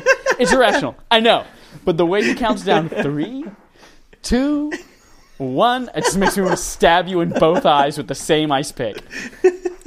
But we bring those all in. We Steven all clap. and Parker have heard this. Do you guys agree? Should I keep doing it that way just to piss Chad off? I mean, I always vote for trolling when it's good natured. And I'm also in favor of trolling and tradition, so you can't stop now. Yeah, exactly. That's right. If you did it any differently, I would be upset as well. Yeah. But so we clap, and I match up the audio waveforms manually with that clap, and it usually works out just fine. But Holden, our approach is like, well, we're not going to edit anything out. This fire alarm, you peeing on your dog, that kind of stuff. What are your thoughts on that? I think it makes it more fun. Honestly, I don't like the idea of like, scratch that. Let's just go back and retake that. Like, it's a conversation. Like, I don't know, this like hear our conversation play out. I don't know. I don't want to have I don't think of it as like a show. Even though we have like show notes, that kind of stuff, it's a conversation that's structured. Yeah. And I feel like to edit it would break that. Here's the thing. Yes, there are benefits to us doing it that way. It's fun. It's relatable. As you mentioned, it's entertaining. Downsides. There are downsides. Yeah. Like, shit happens. It's weird. It's awkward for the listeners sometimes. But also, especially now that we have 4 people per episode, that's a lot of editing to do at the tail end of it. Like, I'm doing compressors and denoisers and all of this stuff and marking chapter markers so you guys can skip from topic to topic and all that kind of stuff. It's like, I'm not going to go in there and fucking listen for whenever I said, I don't know, we don't have any thing that would, like, embargoes we could ruin. But if I did mention something, or the fire alarm goes off, or, I don't know, you sneeze blood, we're not going to edit that out. Just because that's way too much work for me to go find that. So it adds a charm to the episode. It is. When we can say this is the episode where Holden sneezed blood, that's charming. That has to happen. And going back to the raw style as well, we never really thought about that. That was not really like an active decision. Like, we're gonna make a podcast. It's gonna have this raw style to it. It was we just started recording a we're like, hey, we're gonna do a podcast. Let's just record this conversation, just see how it goes. And we just kind of kept doing that, and it's worked out well enough.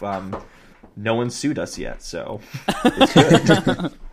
I mean, it doesn't hurt that, at least the 4 of us, the way we all connected, we're all, like following the family tree of Podcast Beyond. Mm-hmm. And so, right. And that was all, so that's how I learned to podcast. I do my own show, 160 some odd episodes in. I'm actually on 3 podcasts. So like the idea of like the raw conversational podcast, we're following our family tree. Like, we're just doing what our dad told us to do, right? Like, more or less.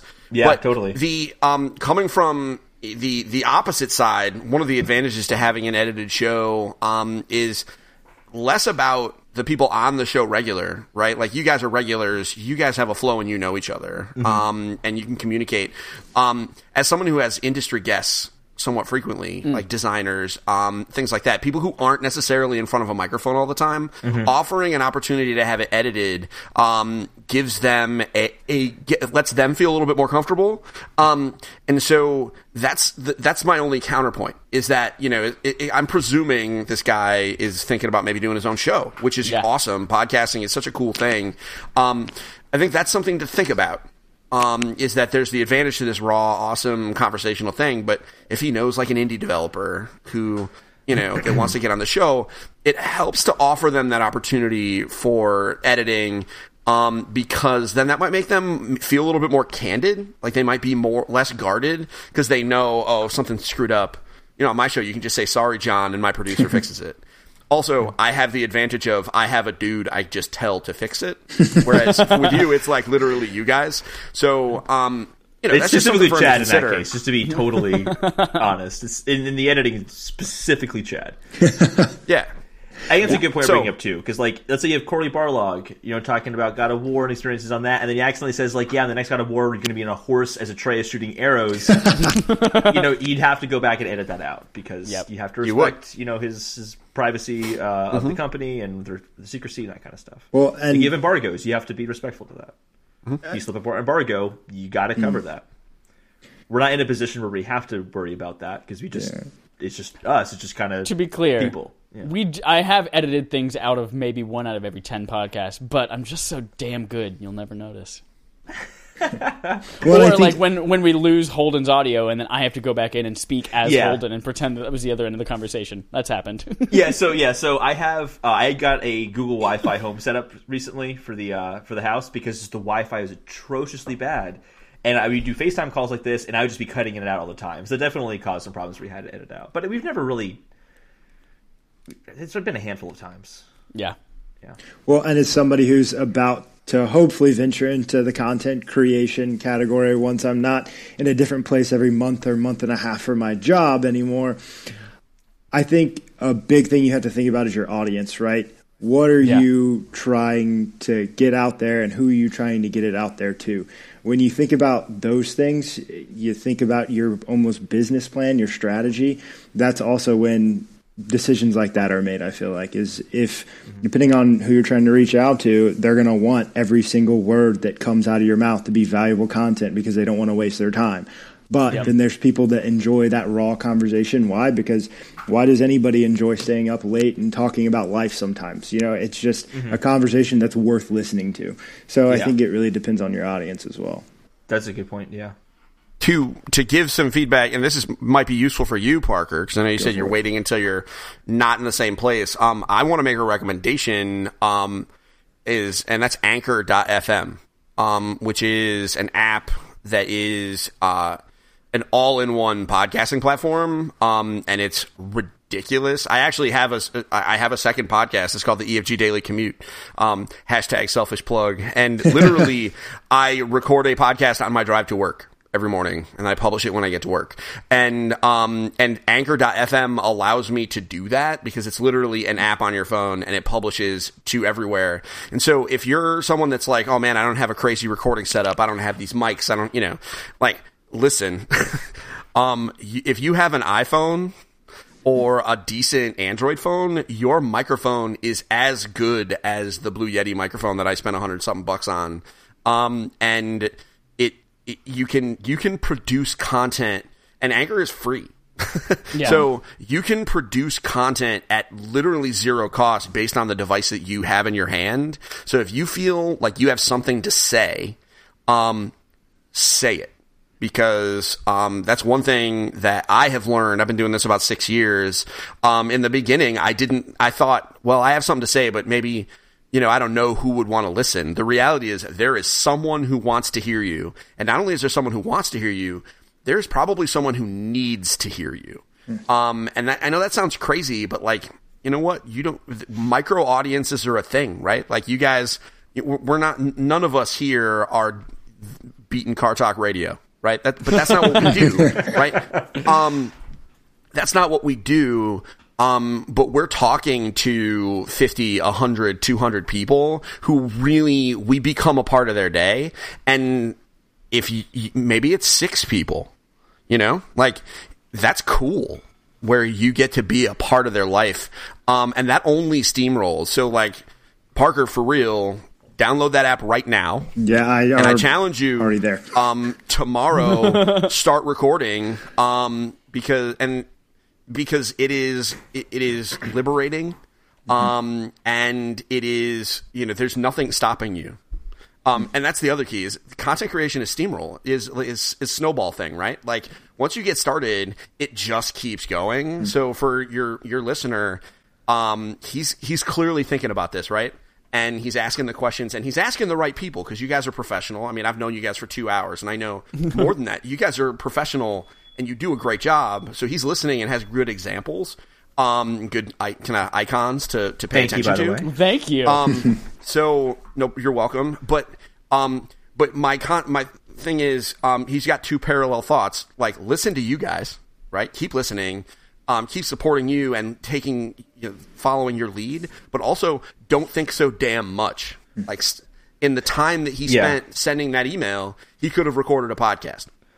And he should have done so. We were asked for tips and tricks kind of thing, and I think one of the biggest ones is you just do it. Just start, because when you start going like, oh, this doesn't work, I don't like what I'm doing. Well, now you know what you need to work on next. Yep. So you've created your to-do list already, basically, on what your next steps are going to be. Just start doing it.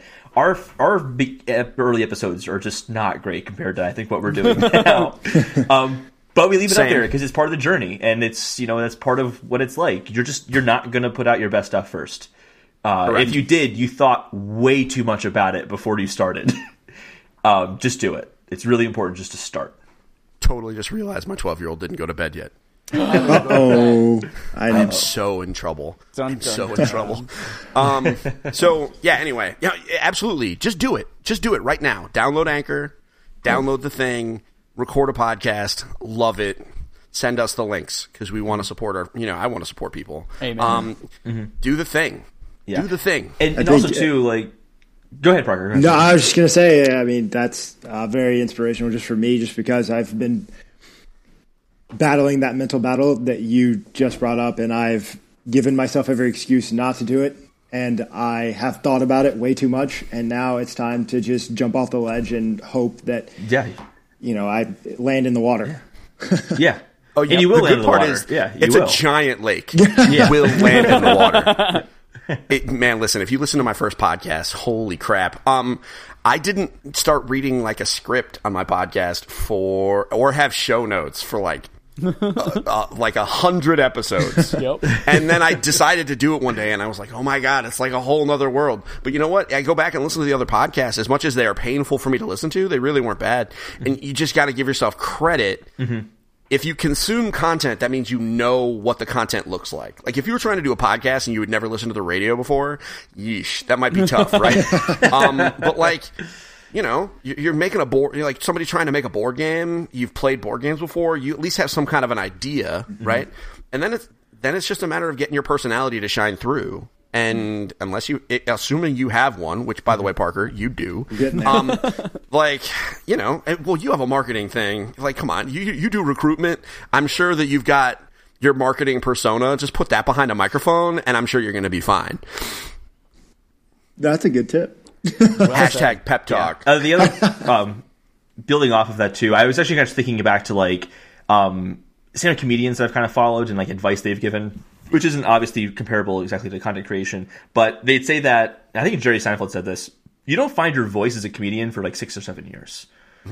You just, you do it and you fail and you try again, and like through that failure, that's where you find out what your voice is. So like, don't be afraid of failing because that's what's going to make you unique. And if you're not failing, then you're not unique or special in any way. Just fail all the time. Listen, well, I mean, there's a quote about that. I'm actually going to get it tattooed on my arm, is the idea of fail more, fail better, right? Yeah. Like, because you can't, assuming you are self-reflecting, we're getting super deep for a video game podcast, but whatever, this is good stuff, right? Like, assuming you are in that cycle of self-reflection, which as gamers, we by default are, right? Like you die in Dark Souls, you know why, right? You fall in the pit in Super Mario Brothers, you know it's because you hit that button wrong. You lose in Street Fighter, it's because your buttons were bad, right? Like, we're used to that self-analysis. So as long as you're in that loop, right, and you allow it to be a gameplay loop, and you self-reflect, you can't help but improve. That's we've spent our whole lives doing a thing, failing, and fixing it. So if we take that attitude and apply it we should be able to apply it to everything, but many of us don't. But especially with content creation, which has such a low cost of failure, really. Because very few of us, it's our real jobs, right? Like, out of the 4 of us, this isn't what I do for real. Like, for real, I work in health insurance, right? Don't hate me, guys. But, like, you monster. I'm one of the good guys, I promise. And, like, so for me, this is, if I failed, like, my kids still get to eat. So for me, it's like, there's no pressure. I get to just come back, and I screw up, I get to fix it. You know what I mean? Yep. Yeah. I might get that tattooed on my arm, but I mean, that was a lot. But, we condense it down a little bit. Really small text. Do you do a poll, Chad? We did not do a poll this week, unfortunately. Okay. All right. I think we're ready to move on to We're So Fucking Humble. Yes, we are. So each week when we have a guest over, we're going to have a guest kind of discuss something that they want to discuss and kind of lead that conversation. I don't know who wants to start. I think Can Parker start? Because my Yeah. dog's freaking out. Yeah, totally. Go for it. So if you want to introduce your topic, Parker, we'll catch Steven back up when he gets back. Yeah, for sure. And we're so fucking humble, you can just go for it. So originally, I was going to, as an Xbox fanboy, I don't know if you can hear me right now. It's a little Yeah. frozen. We lost the audio just at that moment. And I heard we're Frozen. back. Let it go. Are we good? We're good. Okay. I can see you again. We can see your face again. Can you hear me? What Yeah. a great face. Yeah, I can hear you. Okay. Wow. And we're back. So, originally, I was going to, as the Xbox fanboy, ask your opinions on how Xbox is going to bring it back. We kind of touched on that a little bit. So, just making this one up and pulling it out of thin air, I want to know, and I want to talk a little bit about everyone's game that added to who they were as a person, whether it was growing up as a kid or in the last few years, whichever experience sticks out in particular. What game has influenced your life in a positive way and has contributed to who you are as an individual? Wow. Deep stuff. I mean, this is going to be, I think, an easy answer and an obvious one for people who have listened to me talk for, on the podcast before, but the Zelda franchise was integral to just my love of games. My appreciation of music in a lot of ways comes from that. I don't really recall what music I listened to as a kid. I don't really I know I listened to some Green Day and stuff like that, but it doesn't stick out. I remember the Zelda songs more than anything. I remember going to school and being like, okay, so I've got the third Triforce piece in Wind Waker. I don't know where the other ones are, and I talk to my friends, and I don't know, a lot of my social bonding came from those Zelda games. That really, I don't know, I didn't come to my own until after high school, I would say. And my most memorable moments of childhood were talking to people about Zelda games or what we were doing in those games. I don't know, that franchise was just, if I'm thinking about a game that impacted me the most, it's probably that, I would say. I don't know. So the question of the hour is, which game impacted you the most? So, is that what it more was? or less, what game, whether it's been one throughout childhood or throughout the last few years, whenever, has really contributed to who you are as an individual, who's really, hopefully, made you a better person or really impacted your life? Yeah. Ooh. Chad, you go. I got to think. Yeah, it's a hard one to think about, honestly. Zelda, just because it's a big game, I don't know how it impacted me as a person, though. It's tough, yeah. So I would have to. This is going to be weird because I just dissed Breath of the Wild earlier. But off the top of my monster. head, off the top of my head, I would have to say it is the Zelda franchise. As a kid, especially I started with Ocarina of Time and then went back and played Link's Awakening and stuff like that on Game Boy. But what that really, all of these video games, those especially, they really teach so much about problem solving and critical thinking that I interact with so many people on a daily basis who, like my roommate. My roommate is like, "Oh my God, Chad, something's wrong with the TV." And I was like, "Okay, cool, what's going on?" She's like, "I don't know, it's doing this thing." And I say, "All right, what have you tried? What troubleshooting steps?" "None, I just called your name." But in Step Zelda, one, call Chad. Yeah, in Zelda, when you get something, oh no, there's a locked door. You don't just stop. You think, all right, what's around here? What's different? What do I have control over? What can I manipulate? And you start to look at things differently and from different angles, and you problem solve, and you engage your brain in a way that develops these critical thinking skills that make you independent, that make you someone who sees the world as a puzzle or a challenge, and if something goes wrong, you can observe what's around you and what you've done and what you have available to you to fix it or make it better. And you're not always relying on someone else to immediately just give you a solution or an out. Except for playing Ocarina of Time and Navi's there to let you know what the out is. No, you always ignore Navi, whatever. But those kind of games, Zelda especially, really helped kind of build those skills in me. They were. My dad has this obnoxious teaching style that's very similar to what Holden and I were used to doing at our time in retail. But it's a way of Dad, what do I need to do next to take this head block off the engine? He's like, I don't know. What do you see on the head block that you might need to do? I was like, fuck, just tell me which bolt I need to take off. So my dad kind of reinforced those things. But I think it's just made me as a person much more capable and independent. And I see there are people who come in all the time to the store and they're like, hey, oh my God, I really regret giving my son a Switch. You know, he's only like 6 or 7 and he's played like so many hours of Zelda Breath of the Wild. And I tell them, that's great. That literally helped me learn to think like an independent person. All of those kind of critical thinking skills.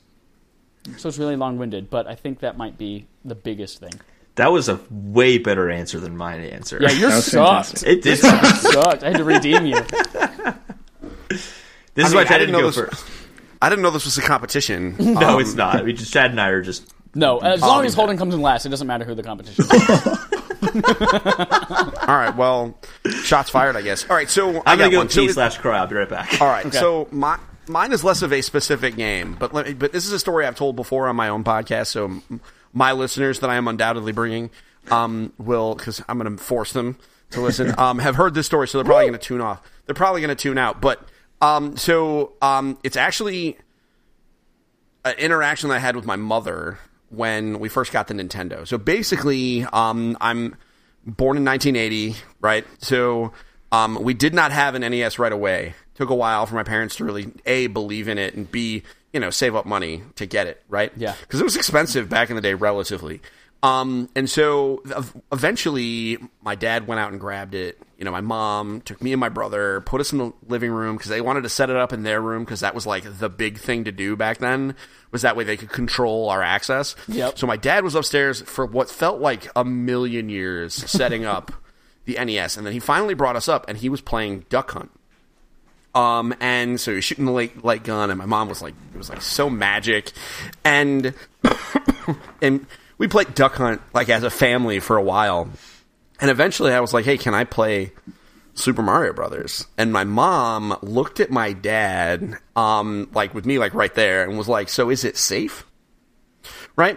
And, my dad was like, well, I don't know. And I was like, Mom, of course it's safe. Let me show you. And so I picked up the controller and I started playing Super Mario Brothers. And I didn't do great because I was not very old. But that interaction has weighed on me forever. And that's why I started my website. And, in retrospect, that's got to be it. Because I've spent most of my life and now my adult life explaining to parents that they are safe. And not only are they safe, but these are good things. You said that you talked to parents who are like, oh my God, my kids played 100 hours of Zelda. And the answer is good. Yeah. Right? Yeah. Or at the very least, what else could they have been doing? Right? Like, I mean, they could have just sat there binge watching Dragon Ball Z on freaking Funimation, right? Ryan's toy reviews. And that's not necessarily, oh God, don't even get me started on Ryan's toy reviews. So so that moment, I track back most of really my opinions on games and how I feel my place in the gaming space is. And it started when I was 9 or whatever. Explaining to my mom, no, this is fine. It's good. It's going to be okay. And I tell parents that like on a weekly basis. They'll come to me and they'll be like, "Oh my God, Fortnite is so crazy. They're so addicted." And I'm like, "No, they're not. They're just that's the playground right now. They're playing with their friends, and they're not sliding down a slide. They're jumping out of a fake plane, right? Like how cool is that? They're playing with their friends." And so I don't have a specific game that like changed my life. I mean, I love Dragon Warrior when I got the free copy when I picked up my Nintendo Power. And that made me love RPGs, which has changed my entire life as far as what I like about games. But that moment when my parents got that NES and I had to explain to my mom, that changed everything for me. And it kind of set me down this path. That's awesome. I have a revised answer, if that's okay. Go for it. Because I took a potty break. No, I needed the moment. And no, so I think what I had a hard time with is that I didn't play many games growing up as a kid. It was Zelda. So it's like, well, I'll just pick Zelda because like that's the only thing I really played as a kid. But I think honestly what shaped me more was the lack of games I played as a kid, because I was still super interested in games. I would still read Game Informers like religiously, like devour those things. I was really, really interested in the game industry because I had this like lack of games. There's almost like a forbidden fruit, like, oh, I can't do this, and this is so cool. Like, look at all the stuff that I'll never be able to do. I want it. And I think that cultivated my interest in gaming way more than any specific game did. Well, and I think the reason why I asked that question very spontaneously is that I think that the experiences that we have in video games, either at a young age or in some sort of formative years, make us who we are as gamers. And lately, what I've been doing is trying to figure out, number one, where did that passion come from for me? And why am I so adamant in becoming a part of this industry? Granted, my overall goal isn't to be a content creator and have that be my primary source of income. My goal is to be a marketer, a recruiter, a creative account manager, so on and so forth, for a video game developer, for Microsoft, for Sony, for Twitch, so on and so forth. But I've been thinking lately, why is that passion there? And I thought about my experiences growing up where, yes, video games for the longest time and still are such a social playground, as we were just talking about a second ago with Fortnite. But I think even more so for me growing up, I enjoyed video games because it was something that at times would bring my family together, bring my friends together. But the times that I remember the most are when I had to make decisions that ended up making me or my character who they were. And the first thing that comes to mind there is Fable. So Fable was one of the first games that I played on Xbox, along with Halo, Halo 2. And Fable, I think, was one of the first times as a kid I remember thinking, every decision that I make doesn't just impact me, it also impacts the way people look at me and people treat me. Granted, a lot of times it was you were called the chicken chaser, or you had horns growing out of your head and people were freaked out by it. But nonetheless, that really got me thinking about who I was in the real world at school. Was I the nice guy, or was I the guy that people stayed away from because I smelled bad and had weird things growing on me? And so, for me... I think that's just called puberty, Parker. Yeah. Fair enough. That was around that time. So, I think that, along with so many other games between now and then, just are a constant reminder of what I do doesn't just affect me, it affects the people around me, and it also affects my reputation and the way I'm looked upon. And I think that Fable is kind of what started that for me, and it's really got me thinking about, am I the hero in my everyday life to the people around me? Am I making a positive impact on the world? Because even in Red Dead, I try to be as evil as possible. I try to bring myself to killing everybody on the train when I robbed it, and I 9 times out of 10 do the good doer thing. And so it's really, I think those experiences have really made me into who I am today, because I'm always trying to create a little bit more of a positive environment, which is why I love the gaming community so much, is because whether it's through a podcast like Kind of Funny, it brings a group of guys like us together to talk about the things that we love and are passionate about, or it's a Reddit thread or a conversation had on Twitter, the video game community just has so much opportunity and potential to be positive and to make a change and make a difference. And I think this is when, and Greg Miller keeps saying it, when the Kind of Funny best friends come off the bench and start doing things, start making a difference. And I think that there hasn't ever been a better time to do it, not just because revenue and sales that NPD is putting out, but because there are more personalities and content creators that can make such a difference on people's lives today. And even games like Celeste are a product of that. And so I can't wait to see where video games, coming full circle, end up affecting our experiences now and for the rest of our adult lives for the better, because I don't think it just stops there. I think that games are going to continue to come out and make that kind of a difference. So it's why I'm here, and that's why I love it, and that's why this is so inspiring, and I really appreciate the conversation. That's awesome. Cool. By the way, I love the quote you said, "Am I the hero in my own life?" That's going to be our quote slide of this week. Cool. Am I the hero in my everyday life? That might be the first one that's like not super oddball goofy. It's like actually an inspirational like. Yeah, to give you context, last week was you're gonna go in there and you're gonna hug his butt. You're just gonna get all up in his butt. That's awesome. Thank you, Parker, for bringing that topic because we are so fucking humble. Steven. Great segue. We're gonna take a back. Let's bring it on back. Yeah. Let's bring it on back. So you foreshadowed your topic a bit. What are we going to be talking about? All right. Well, I'm going to continue with my topic, but what I really want to do is argue with you about Breath of the Wild for an hour. But I'm not going to do that. That sounds like a great side quest episode. I'd love to. I'm 100% inviting myself back on the show so we can fight. Interested. I would love to have you and me versus Chad on why he's wrong about Breath of the Wild. Do you like Horizon Zero Dawn? Love it. Oh, yeah, absolutely. Okay, so you guys will have one against me not liking Horizon Zero Dawn as well. Wait, you don't like Horizon? No, I wasn't. What is wrong with you? Literally, the only reason why you can't play Horizon is because it doesn't have gyroscopic aiming.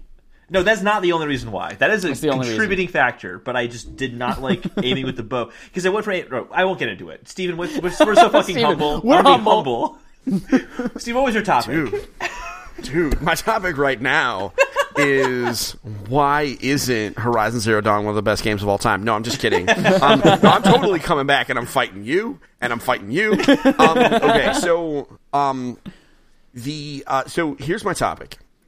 And it's a funny topic because it literally just came up today. So I have a 12-year-old. He's going to be 13 in a couple of months, and so we're getting to that point where it's like, all right, is it time for Headshot City, right? Like, I run a family gaming website, but he's a mature 12, right? Like, he's not a little kid. Mm-hmm. And so, like, we've been thinking about, like, are we going to let him he's been asking, can he play Assassin's Creed? Can he play whatever? And so here's an interesting conversation that I had with my wife today. Late last year, I was like, you know what? I think we should let him play God of War. Because I think it's fantasy violence. And it's really, those aren't people. Like, it's gross, but like, they're not people. And it's also, there's no, and I think it's a great story. And as a kid who I presume will one day be a dad, I think some of those are some lessons that would be super valuable for him. And as a dad, I'll tell you what, I learned a lot from that game. Yeah. Don't be sorry, be better is a quote that everyone needs to pay attention to.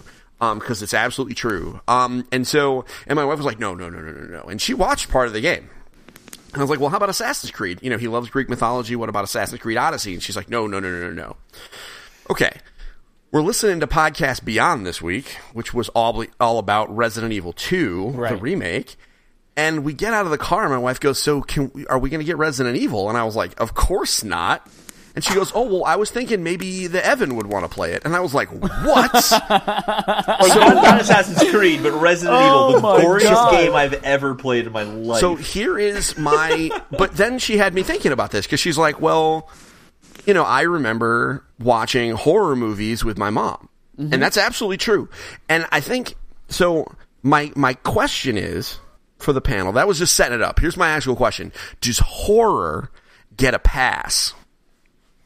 Yes. And because I don't recall any other genre where parents like celebrate watching stuff that kids shouldn't see with them. Like nobody's like, yeah, I let my kid watch Terminator. Yeah. Like nobody does that. But like tons of people are like, oh yeah, totally. I watched it with my kids. Yep. Does horror get a pass? Yes. I think it does. Yep. Should it get a pass? Well, I have a 7-year-old brother and a 13-year-old brother. The past 2 years have literally been, what horror movies are we going to show the kids? And like, they went through It. They went through like the House on Hunting Hill, like the Netflix series. They've gone through the Paranormal Activity movies. They've gone like through some zombie movies. Like they've gone through to like horror stuff because I don't know. I think there's like a it's fake, so you can kind of more easily play it off as like, this is horror, this is paranormal, this is fake, this isn't real. You Afraid of Monsters, like, you're challenging that almost. Whereas, like, when it's real life, if it was, like, Grand Theft Auto, and it's like, no, that violence can really happen, that's a different thing. Here's but why can it, though? Like, Grand Theft Auto, I view Grand Theft Auto as almost as comically crazy. It's satirical, yeah. Yeah. But the idea anyway. you could go up to a car and pull that person out of a car in real life if you really wanted to. Like, you'd have to be a complete monster, but, like, Dawn of the Dead's never going to happen. Resident Evil's not going to happen. I think it gets a pass because when you watch a horror movie, you know the killer, the guy stabbing all the people, chainsawing all the people, you know he is painted as a bad person. These are things you're not supposed to do. They are the scary. They are the bad guy. Mm-hmm. And when you play things like even the new God of War, for example, he shows remorse for a lot of the killing that he had done before, and he tries not to kill if he doesn't have to, that kind of stuff. Whereas when you play something like Grand Theft Auto, where you have full agency and you are controlling the narrative, I think that's whenever it gets dicier. So I think horror does get a pass because we view it as, yes, this is the wrong thing, this is not something we should be doing in real life. And that's kind of the message that we see. It's unambiguous. Yeah, that's exactly a good point, because horror has always been something to question, and morality is questioned a lot in horror. So you can kind of bring up those kind of questions as well. And those in a way fables, like teaching you life lessons about things you shouldn't be doing, but in a murder type of way. Yeah. Well, if you look at like so many children's stories, they're kind of all horror stories. Like Hansel and Gretel, that's a horror story. Like it is. It's just played up nicer. I see why you're saying they should get a pass, but I just don't know personally if I think they deserve it. Just because I remember growing up and some of those things, some of those horror movies like It, I happened to walk in on my mom watching it, and she was like, you can come in and watch this movie with me if you'd like. And that movie also just haunting my entire childhood and even into high school and those years, it still freaked me out a little bit. And now I go back and I watch the new version and absolutely eat it up and love it, and horror movies are enjoyable for me. But in those younger years, I don't know what good they even could have done other than keeping me up late at night. And I don't know. It just, because they can get pretty gruesome and they can be pretty realistic. Yeah, I think there's a challenge element to it, though, of the whole, like, what doesn't kill you makes you stronger kind of thing. Like, you're powering through it. It's going to make you stronger because you made it through that horror movie. You're tougher. As long as you get to the end of the movie, you know the killer dies. You're like, okay. Yeah, you made it. And I think games, like, you overcame something. You overcame the horror. I agree. And, Parker, to be super clear, I'm not asking, like, I don't know that they should necessarily get a pass. But I just found it really interesting that, like, my wife who, you know, I run a family gaming website, right? Like, so I talk a lot about, like, Mario Kart and Cat's Quest and, you know, whatever, right? You know, Fireball Island on the board game side and all sorts of stuff like that, right? But, like, and a lot of times I am kind of reminding folks, like, all right, so God of War came out today and, you know, he's got a big axe, so he does stuff with it, you know, right? So, you know, and so I kind of talk about some of these games, you know, and it's always like, it's the horror games that kind of get people's attention, where it's like, oh, well, Resident Evil 7, you know, it's just scary. Like, and I'm like, well, no, not necessarily. It's not just scary. I mean, there's just some really crazy stuff going on in that house. Arm gets sawed off. Yeah, for real. So, and it really caught me off guard that my wife, who has been very, like, she's pushed back to, you know, we had a big discussion about whether or not we were going to let my son play Destiny 2. And ultimately we did, because I showed her what the game looked like. But even then, like, through some of the segments, she was like, wow, this is a little intense. And I'm like, if Destiny 2 is a little intense, then Resident Evil is like, I think that's Richter scale stuff. If you wanted to find a better balance of, like, it's horror, which sounds like your wife's more into, and a really good gameplay experience that is more mature, why not Last of Us? Well, and that's something where, and that ultimately, we're not going to do that one. The real people aspect of it? Because I think that where my wife is coming from is that zombies are zombies. And I think a lot of it with Resident Evil is specifically because zombie fiction is its own thing. It's completely impossible. And admittedly, yes, The Last of Us is a zombie thing, which somehow I played it and like got to the point where it was out and started playing it without realizing that it was a zombie story. I don't know. The marketing worked. I barely finished it because I can't with zombies. I have like super, like basically PTSD, like with, it's bad. But so you're not playing Resident Evil 2 then? Oh, I'm never going to touch that game. I respect it. And this is what I say on my show. I say, I'm happy that it makes you happy. How about that? Like, I want all the success in the world for that game because I know there's a whole lot of people that are really hungry for it. And it sounds like it's doing exactly what it needs to do.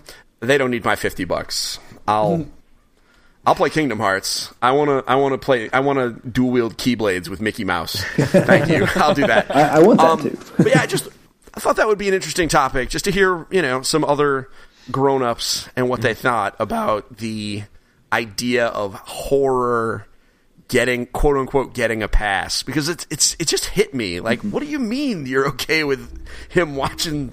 Like, do you know what happens in this game? One quick note too: horror games I think tend to be a lot more graphic than horror movies. Oh yeah.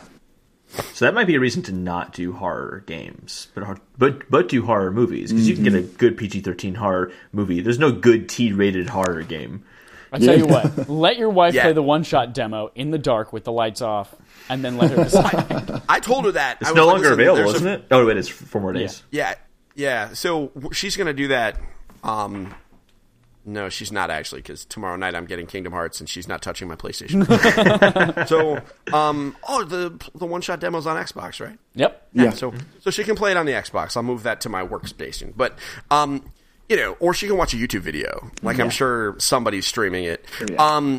But yeah, you're right. Horror games, because they've got that, because they're also personal, because you're controlling it. It's just really interesting. It never occurred to me that she would be like, yeah, let's let the 12-year-old play Resident Evil. I always thought we were going to lean in with like an Assassin's Creed or maybe God of War or like a Hitman or something like that. Exactly. Something like that was... Or a Manhunt 2. Manhunt 2. Exactly. One of those things that's like not Grand Theft Auto or Red Dead, but like something that was like comically like a fantasy thing that just happens to have violence in it. I thought God of War was his best shot. Why not Dark Souls? It there's a horror-ish element to Dark Souls. It's fantasy. You're never killing people in that game.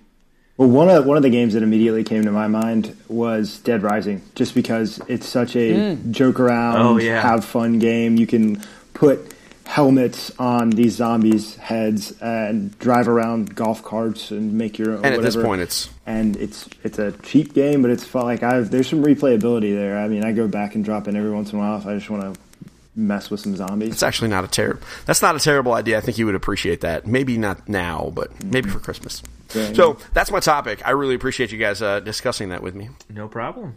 Thank you.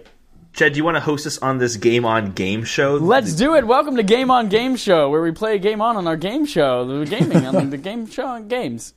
Again, usually this turns out to be Video Game Would You Rather, and it is, of course, Video Game Would You Rather, where we go through 5 scenarios and just kind of chat about which you would rather do. As usual, they start tame and then they get kind of weird and crazy. So we're going to start with one that is... Okay, one gaming IP has to die. This one's technically not a Would You Rather. I've always wanted to play one of these. One gaming IP has to die, and you have to Eternal Sunshine it from your memory as well. What do you choose? I'll let you know I created this thinking about the Metro franchise. The reason I want this to die and to erase my memory is because its marketing works. And we played Metro 2033 as one of our barf games last year, and I didn't like it at all. It was an awful slog. I finally made it through.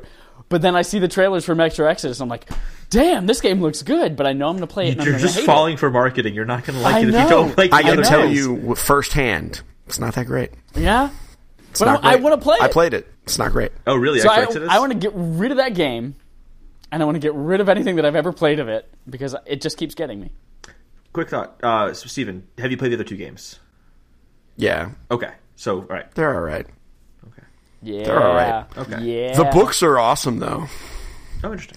I don't read. The books are great. The books are great. They should absolutely make a movie. Like, this is one of those things they need to stop making games about it, and they need to make Metro movies, because I think that would be awesome. Super gritty, like underground. Like, I think that would be really cool, and I think we're getting to a point where that would be a neat thing. Yeah. Or maybe like a Netflix show, which is basically, one or the other. But no, I didn't. I was everything that yeah.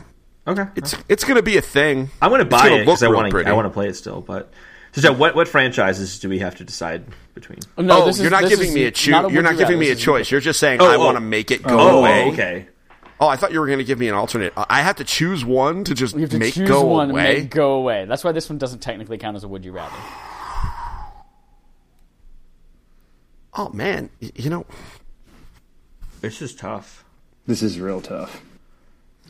You can say Zelda. That's okay. Oh, I wouldn't say that. How about I'm going to say it. I would absolutely remove from existence Sonic the Hedgehog. Ooh, okay. I thought about I can that. get down with that. I want Sonic the Hedgehog to go the hell away. They've never been good. Nope. And it would have just made schoolyard discussions through middle school way just easier, because I wouldn't have had to have them. I defaulted to right, but now I wouldn't even had to have the fight. So for me, I would just remove Sonic the Hedgehog from existence entirely. Nice. I was thinking Sonic the Hedgehog, and then I was thinking, because I didn't want to make this something that a game series that I've never gotten into, because that just wouldn't be fun. But a game that I wish I wouldn't have poured, or series of games I wish I wouldn't have poured hours and hours into as a young kid growing up, and would be way better off now not having played them. Probably the Jak and Daxter games. Because I was just thinking about those. I got my third-person shooter fix with Ratchet and Clank, and it's this weird relationship I have with all the Jak games that I really kind of want them to come back, because I hear they're getting remastered. But then I'm like, and I also hated the platforming, and I spent hours in my bedroom screaming at my TV, and my mom yelling at me about screaming at my TV because of Jak. And so I think my life would just be a little bit better without that, and I could have consumed those hours playing so much else. All right. I'm surprised it hasn't been said yet. Call of Duty. Fair. Because it's really not... You're also wiping out the gaming industry with that. So. Yep. It's just, for me... Well, actually, no, I'm going to change it. I'm changing it. Want to know what I'm changing it to? And it's equally going to wipe out the gaming industry. Just any sports franchise. Just because I just don't care. You monster. I just don't care. I just don't care about sports in general. Go throw a football outside. You don't... Counterpoint to that. It's a very self-centered response, by the way. Yeah, I know. Counterpoint, though, sports video game sales are one of the things that is pillar of the industry. You would have no video game industry without sports games. EA, they can make any other game that they have because of FIFA. Yep. Mm-hmm. Yep. Also, FIFA's really good. And just because, I get so excited for E3 press conferences. I'm going to watch this whole conference, and, they're talking about sports games. Why? Why is Pele on stage? Yeah, people are going to buy FIFA if it was at E3 or not. Why are you spending so much time talking about it? Because investors like to hear about FIFA. I know. Yep. This is stupid. And EA doesn't do that shit for us, bro. I know they don't. But this is a self-centered answer and a self-centered. All right, that's fine. Where E3's only exists for holding Christopher Adams apart. I can't help. Can I add another one? Yep. Yes. Can I add another one? Because now that you've given me the hand of God, I would like I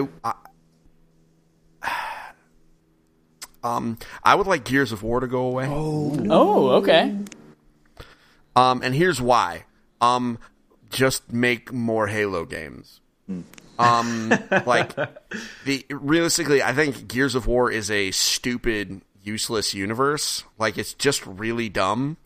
And big ups to all the people that like it. I'm happy you're happy, but if this never existed, then you would have just loved the Halo games that would have been made in place. Yeah. So just make that.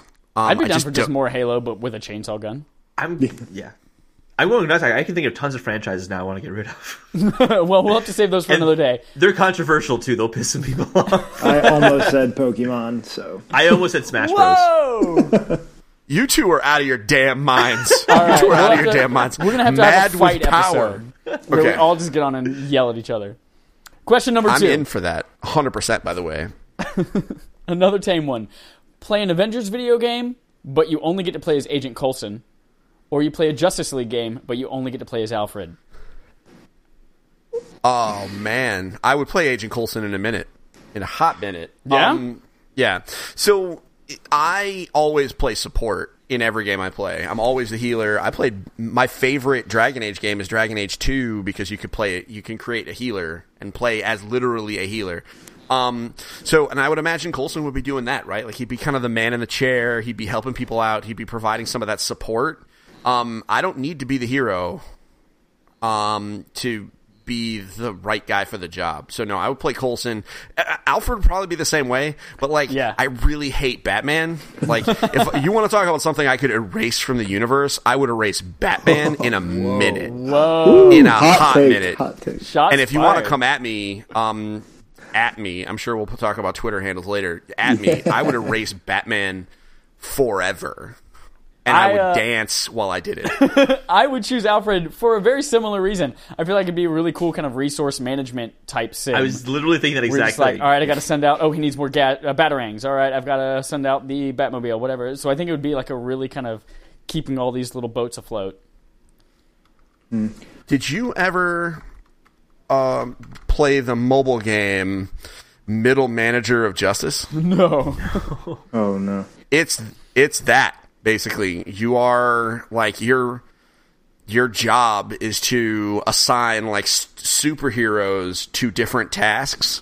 So it's very similar to that. It's a mobile game. I think it's free at this point. You should definitely try it if you like that idea. All right. You could also have to maintain like the Wayne Mansion. So it's like you have to make sure that like, hey, That's right. Batman's going to come back. He needs towels. You got to make sure Batman has towels. To be clear, I would morphine not maintain Wayne Mansion. All right. So what about you, Parker? So, if I'm going to be in the Avengers universe, no way I can be Coulson. So, I'm going to go with Alfred on that. But really because I would play the other side of Alfred. So, whereas he does take care of a lot of shit, but he also takes care of Bruce Wayne as a person. And so I would want to play the Alfred that is there for that almost father figure moral support. Whereas Nice. as Batman's coming home from doing God knows what in Gotham, you're helping him make decisions to, in return, almost like a Telltale game, impact the outcome of the overall story. So I think that's why I would end up playing Alfred, just because I kind of sympathize with that side of him. There is a legit game there. Whoever's listening, if you make indie games, like legit, make that right now. We will all buy it. No, for real, guys, like that. Strip Batman out, because as soon as you put Batman in, I'm not buying it. But like if it's, if you're playing like the guy who comes back and is in charge of debriefing superheroes and like helping maintain their mental state, kind of like Darkest Dungeon kind of stuff. Mm-hmm. Oh, like, yeah. Listen, there is a game there, and it's free. Just take it. Just take it, because papers. we're not going to You make have it. to make sure you tell them the right information on there. You brief them properly. If they don't, Superman died because you didn't give him the right information. Sent him to the wrong place, or thought he was went to a planet of kryptonite because you're an idiot. You didn't know not to send him there. Yeah, no, I'm down. There is a game there, Parker. I would play that. Yep. I'll play that unless it had Batman in it. At which point I would not, because I hate Batman. Question number 3. You have 2 options. Would you rather strategy guides, wikis, and walkthroughs didn't exist? Or every game had a mechanic similar to the Funky Kong and Donkey Kong Tropical Freeze, where it's basically you're invincible and you can just skate to the end of the level? Totally that one. I'd much Why? rather have that. Because I always feel really bad if I go online to look at something and figure it out. But I won't feel as bad if it's like, oh, well, I'll just get past this one part, then I can continue doing the rest of the game.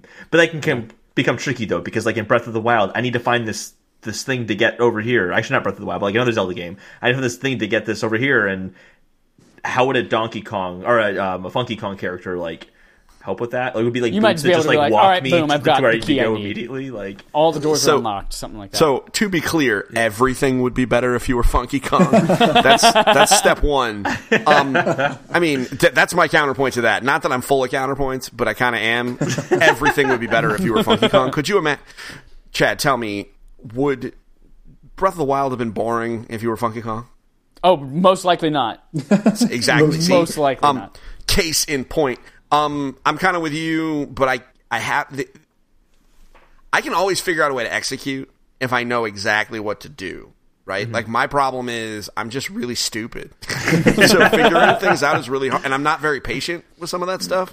So I do not feel bad. The IGN Wikis team works so hard, and I will give them those clicks for the and I will gladly look up the cheats and look up the walkthroughs. Because that's the advantage of living in the modern era. Mm-hmm. We have access to every piece of knowledge ever gathered by humankind. If one of those pieces of knowledge gathered by humankind is how to find that stupid doohickey to do the other thing with the stuff, I will go look up that YouTube video as long as it's not just some schmo that's like, hey, it's your boy. Yeah. It takes like 2 minutes to get into the video. That's so true. Oh my it's absolutely true. That's so true. I would definitely take that Funky Kong route too, just because as an adult, I ain't got time to waste. Yeah, I've got. I can't be figuring stuff out. I'm on the same page. If anything else, for the Fortnite challenges, my God, or that one particular artifact that I couldn't find in God of War, one of those goddamn crows. One of those things would make me lose my absolute mind. There's a reason why I can platinum things, and it's because of wikis. Yep. Number 4. This is where we start to take a turn. Which Overcooked-style government shutdown game would you rather play? A TSA game where you're severely understaffed but still have to screen baggage and confiscate weapons before they make it through security? Or a National Parks ranger having to put out fires and clean up trails from partying teenagers before the forest burns down? That's already for Firewatch, so that's already a game. I would do the second one. I would be the park ranger because I'm already nervous flying. I don't want to think about that piece. Like, I don't want to have any... I don't want that to break its way into my subconscious. So I'll clean up parks, please. I think a TSA Overcooked game would be fun as hell. Oh, absolutely. Only There's because... a game there. When you're doing Overcooked, you're like, I can't do this order. We can't do it. Just skip it. And this could be like, okay, there's a grenade and a machine gun. Like, which one do we let go by? Because we don't have time for all of them. But wait a minute, this old lady left her shoes on. Damn it.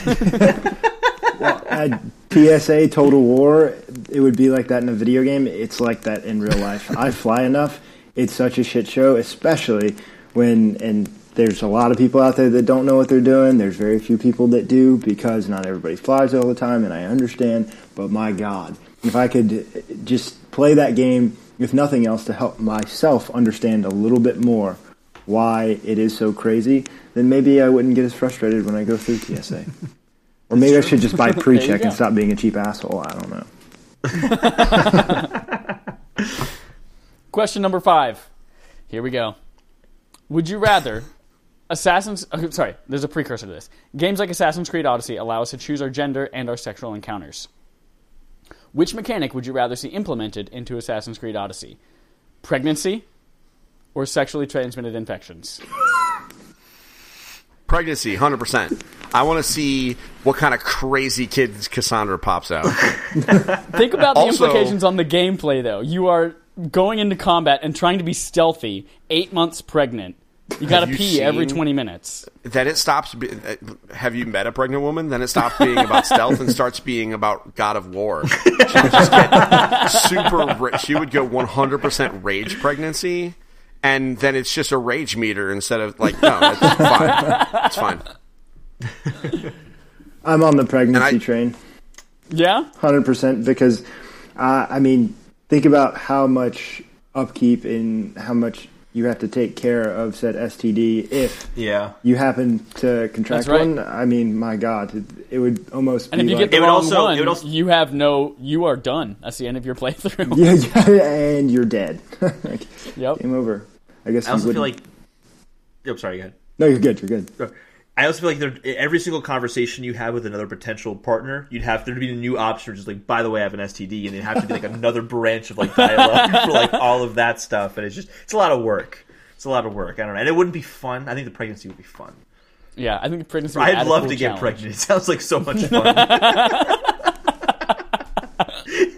It'd add a whole new layer. And Yep. Yeah. Well, that wraps up our Game on Game show, which is our video game Would You Rather for the week. There's one other thing that we forgot to mention, our hashtag Thanks for Creating, which is where we reach out to someone who created something cool in the video games industry and just say thank you, whether it's on Twitter or some other way you know how to get a hold of them. This week, we are going to do, hold please, I have it written down, thank an independent developer who's created an experience you love. We had game dev in general for 2018, but thank someone specifically who's an independent developer because they pour their heart and soul into these things, and it'd be nice to hear something positive. So we'll put out another Twitter thing on Tuesday for that too, if you want to retweet that, or again, tag it with hashtag Thanks for Creating so we can see all the love. And that's a way to enter into our participation trophy, y'all. Get your $20 to the gaming service of your choice. All right, Holden, that's all I've got.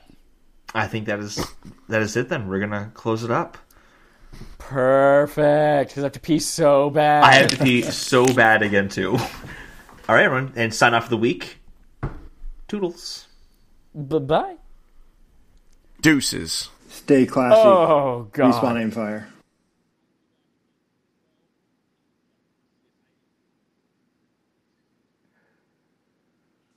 Ooh, goodness.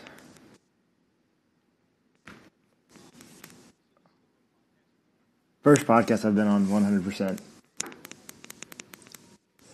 Yeah, I noticed we were going a little bit long, but it is. I'm about to have to get off and do some work.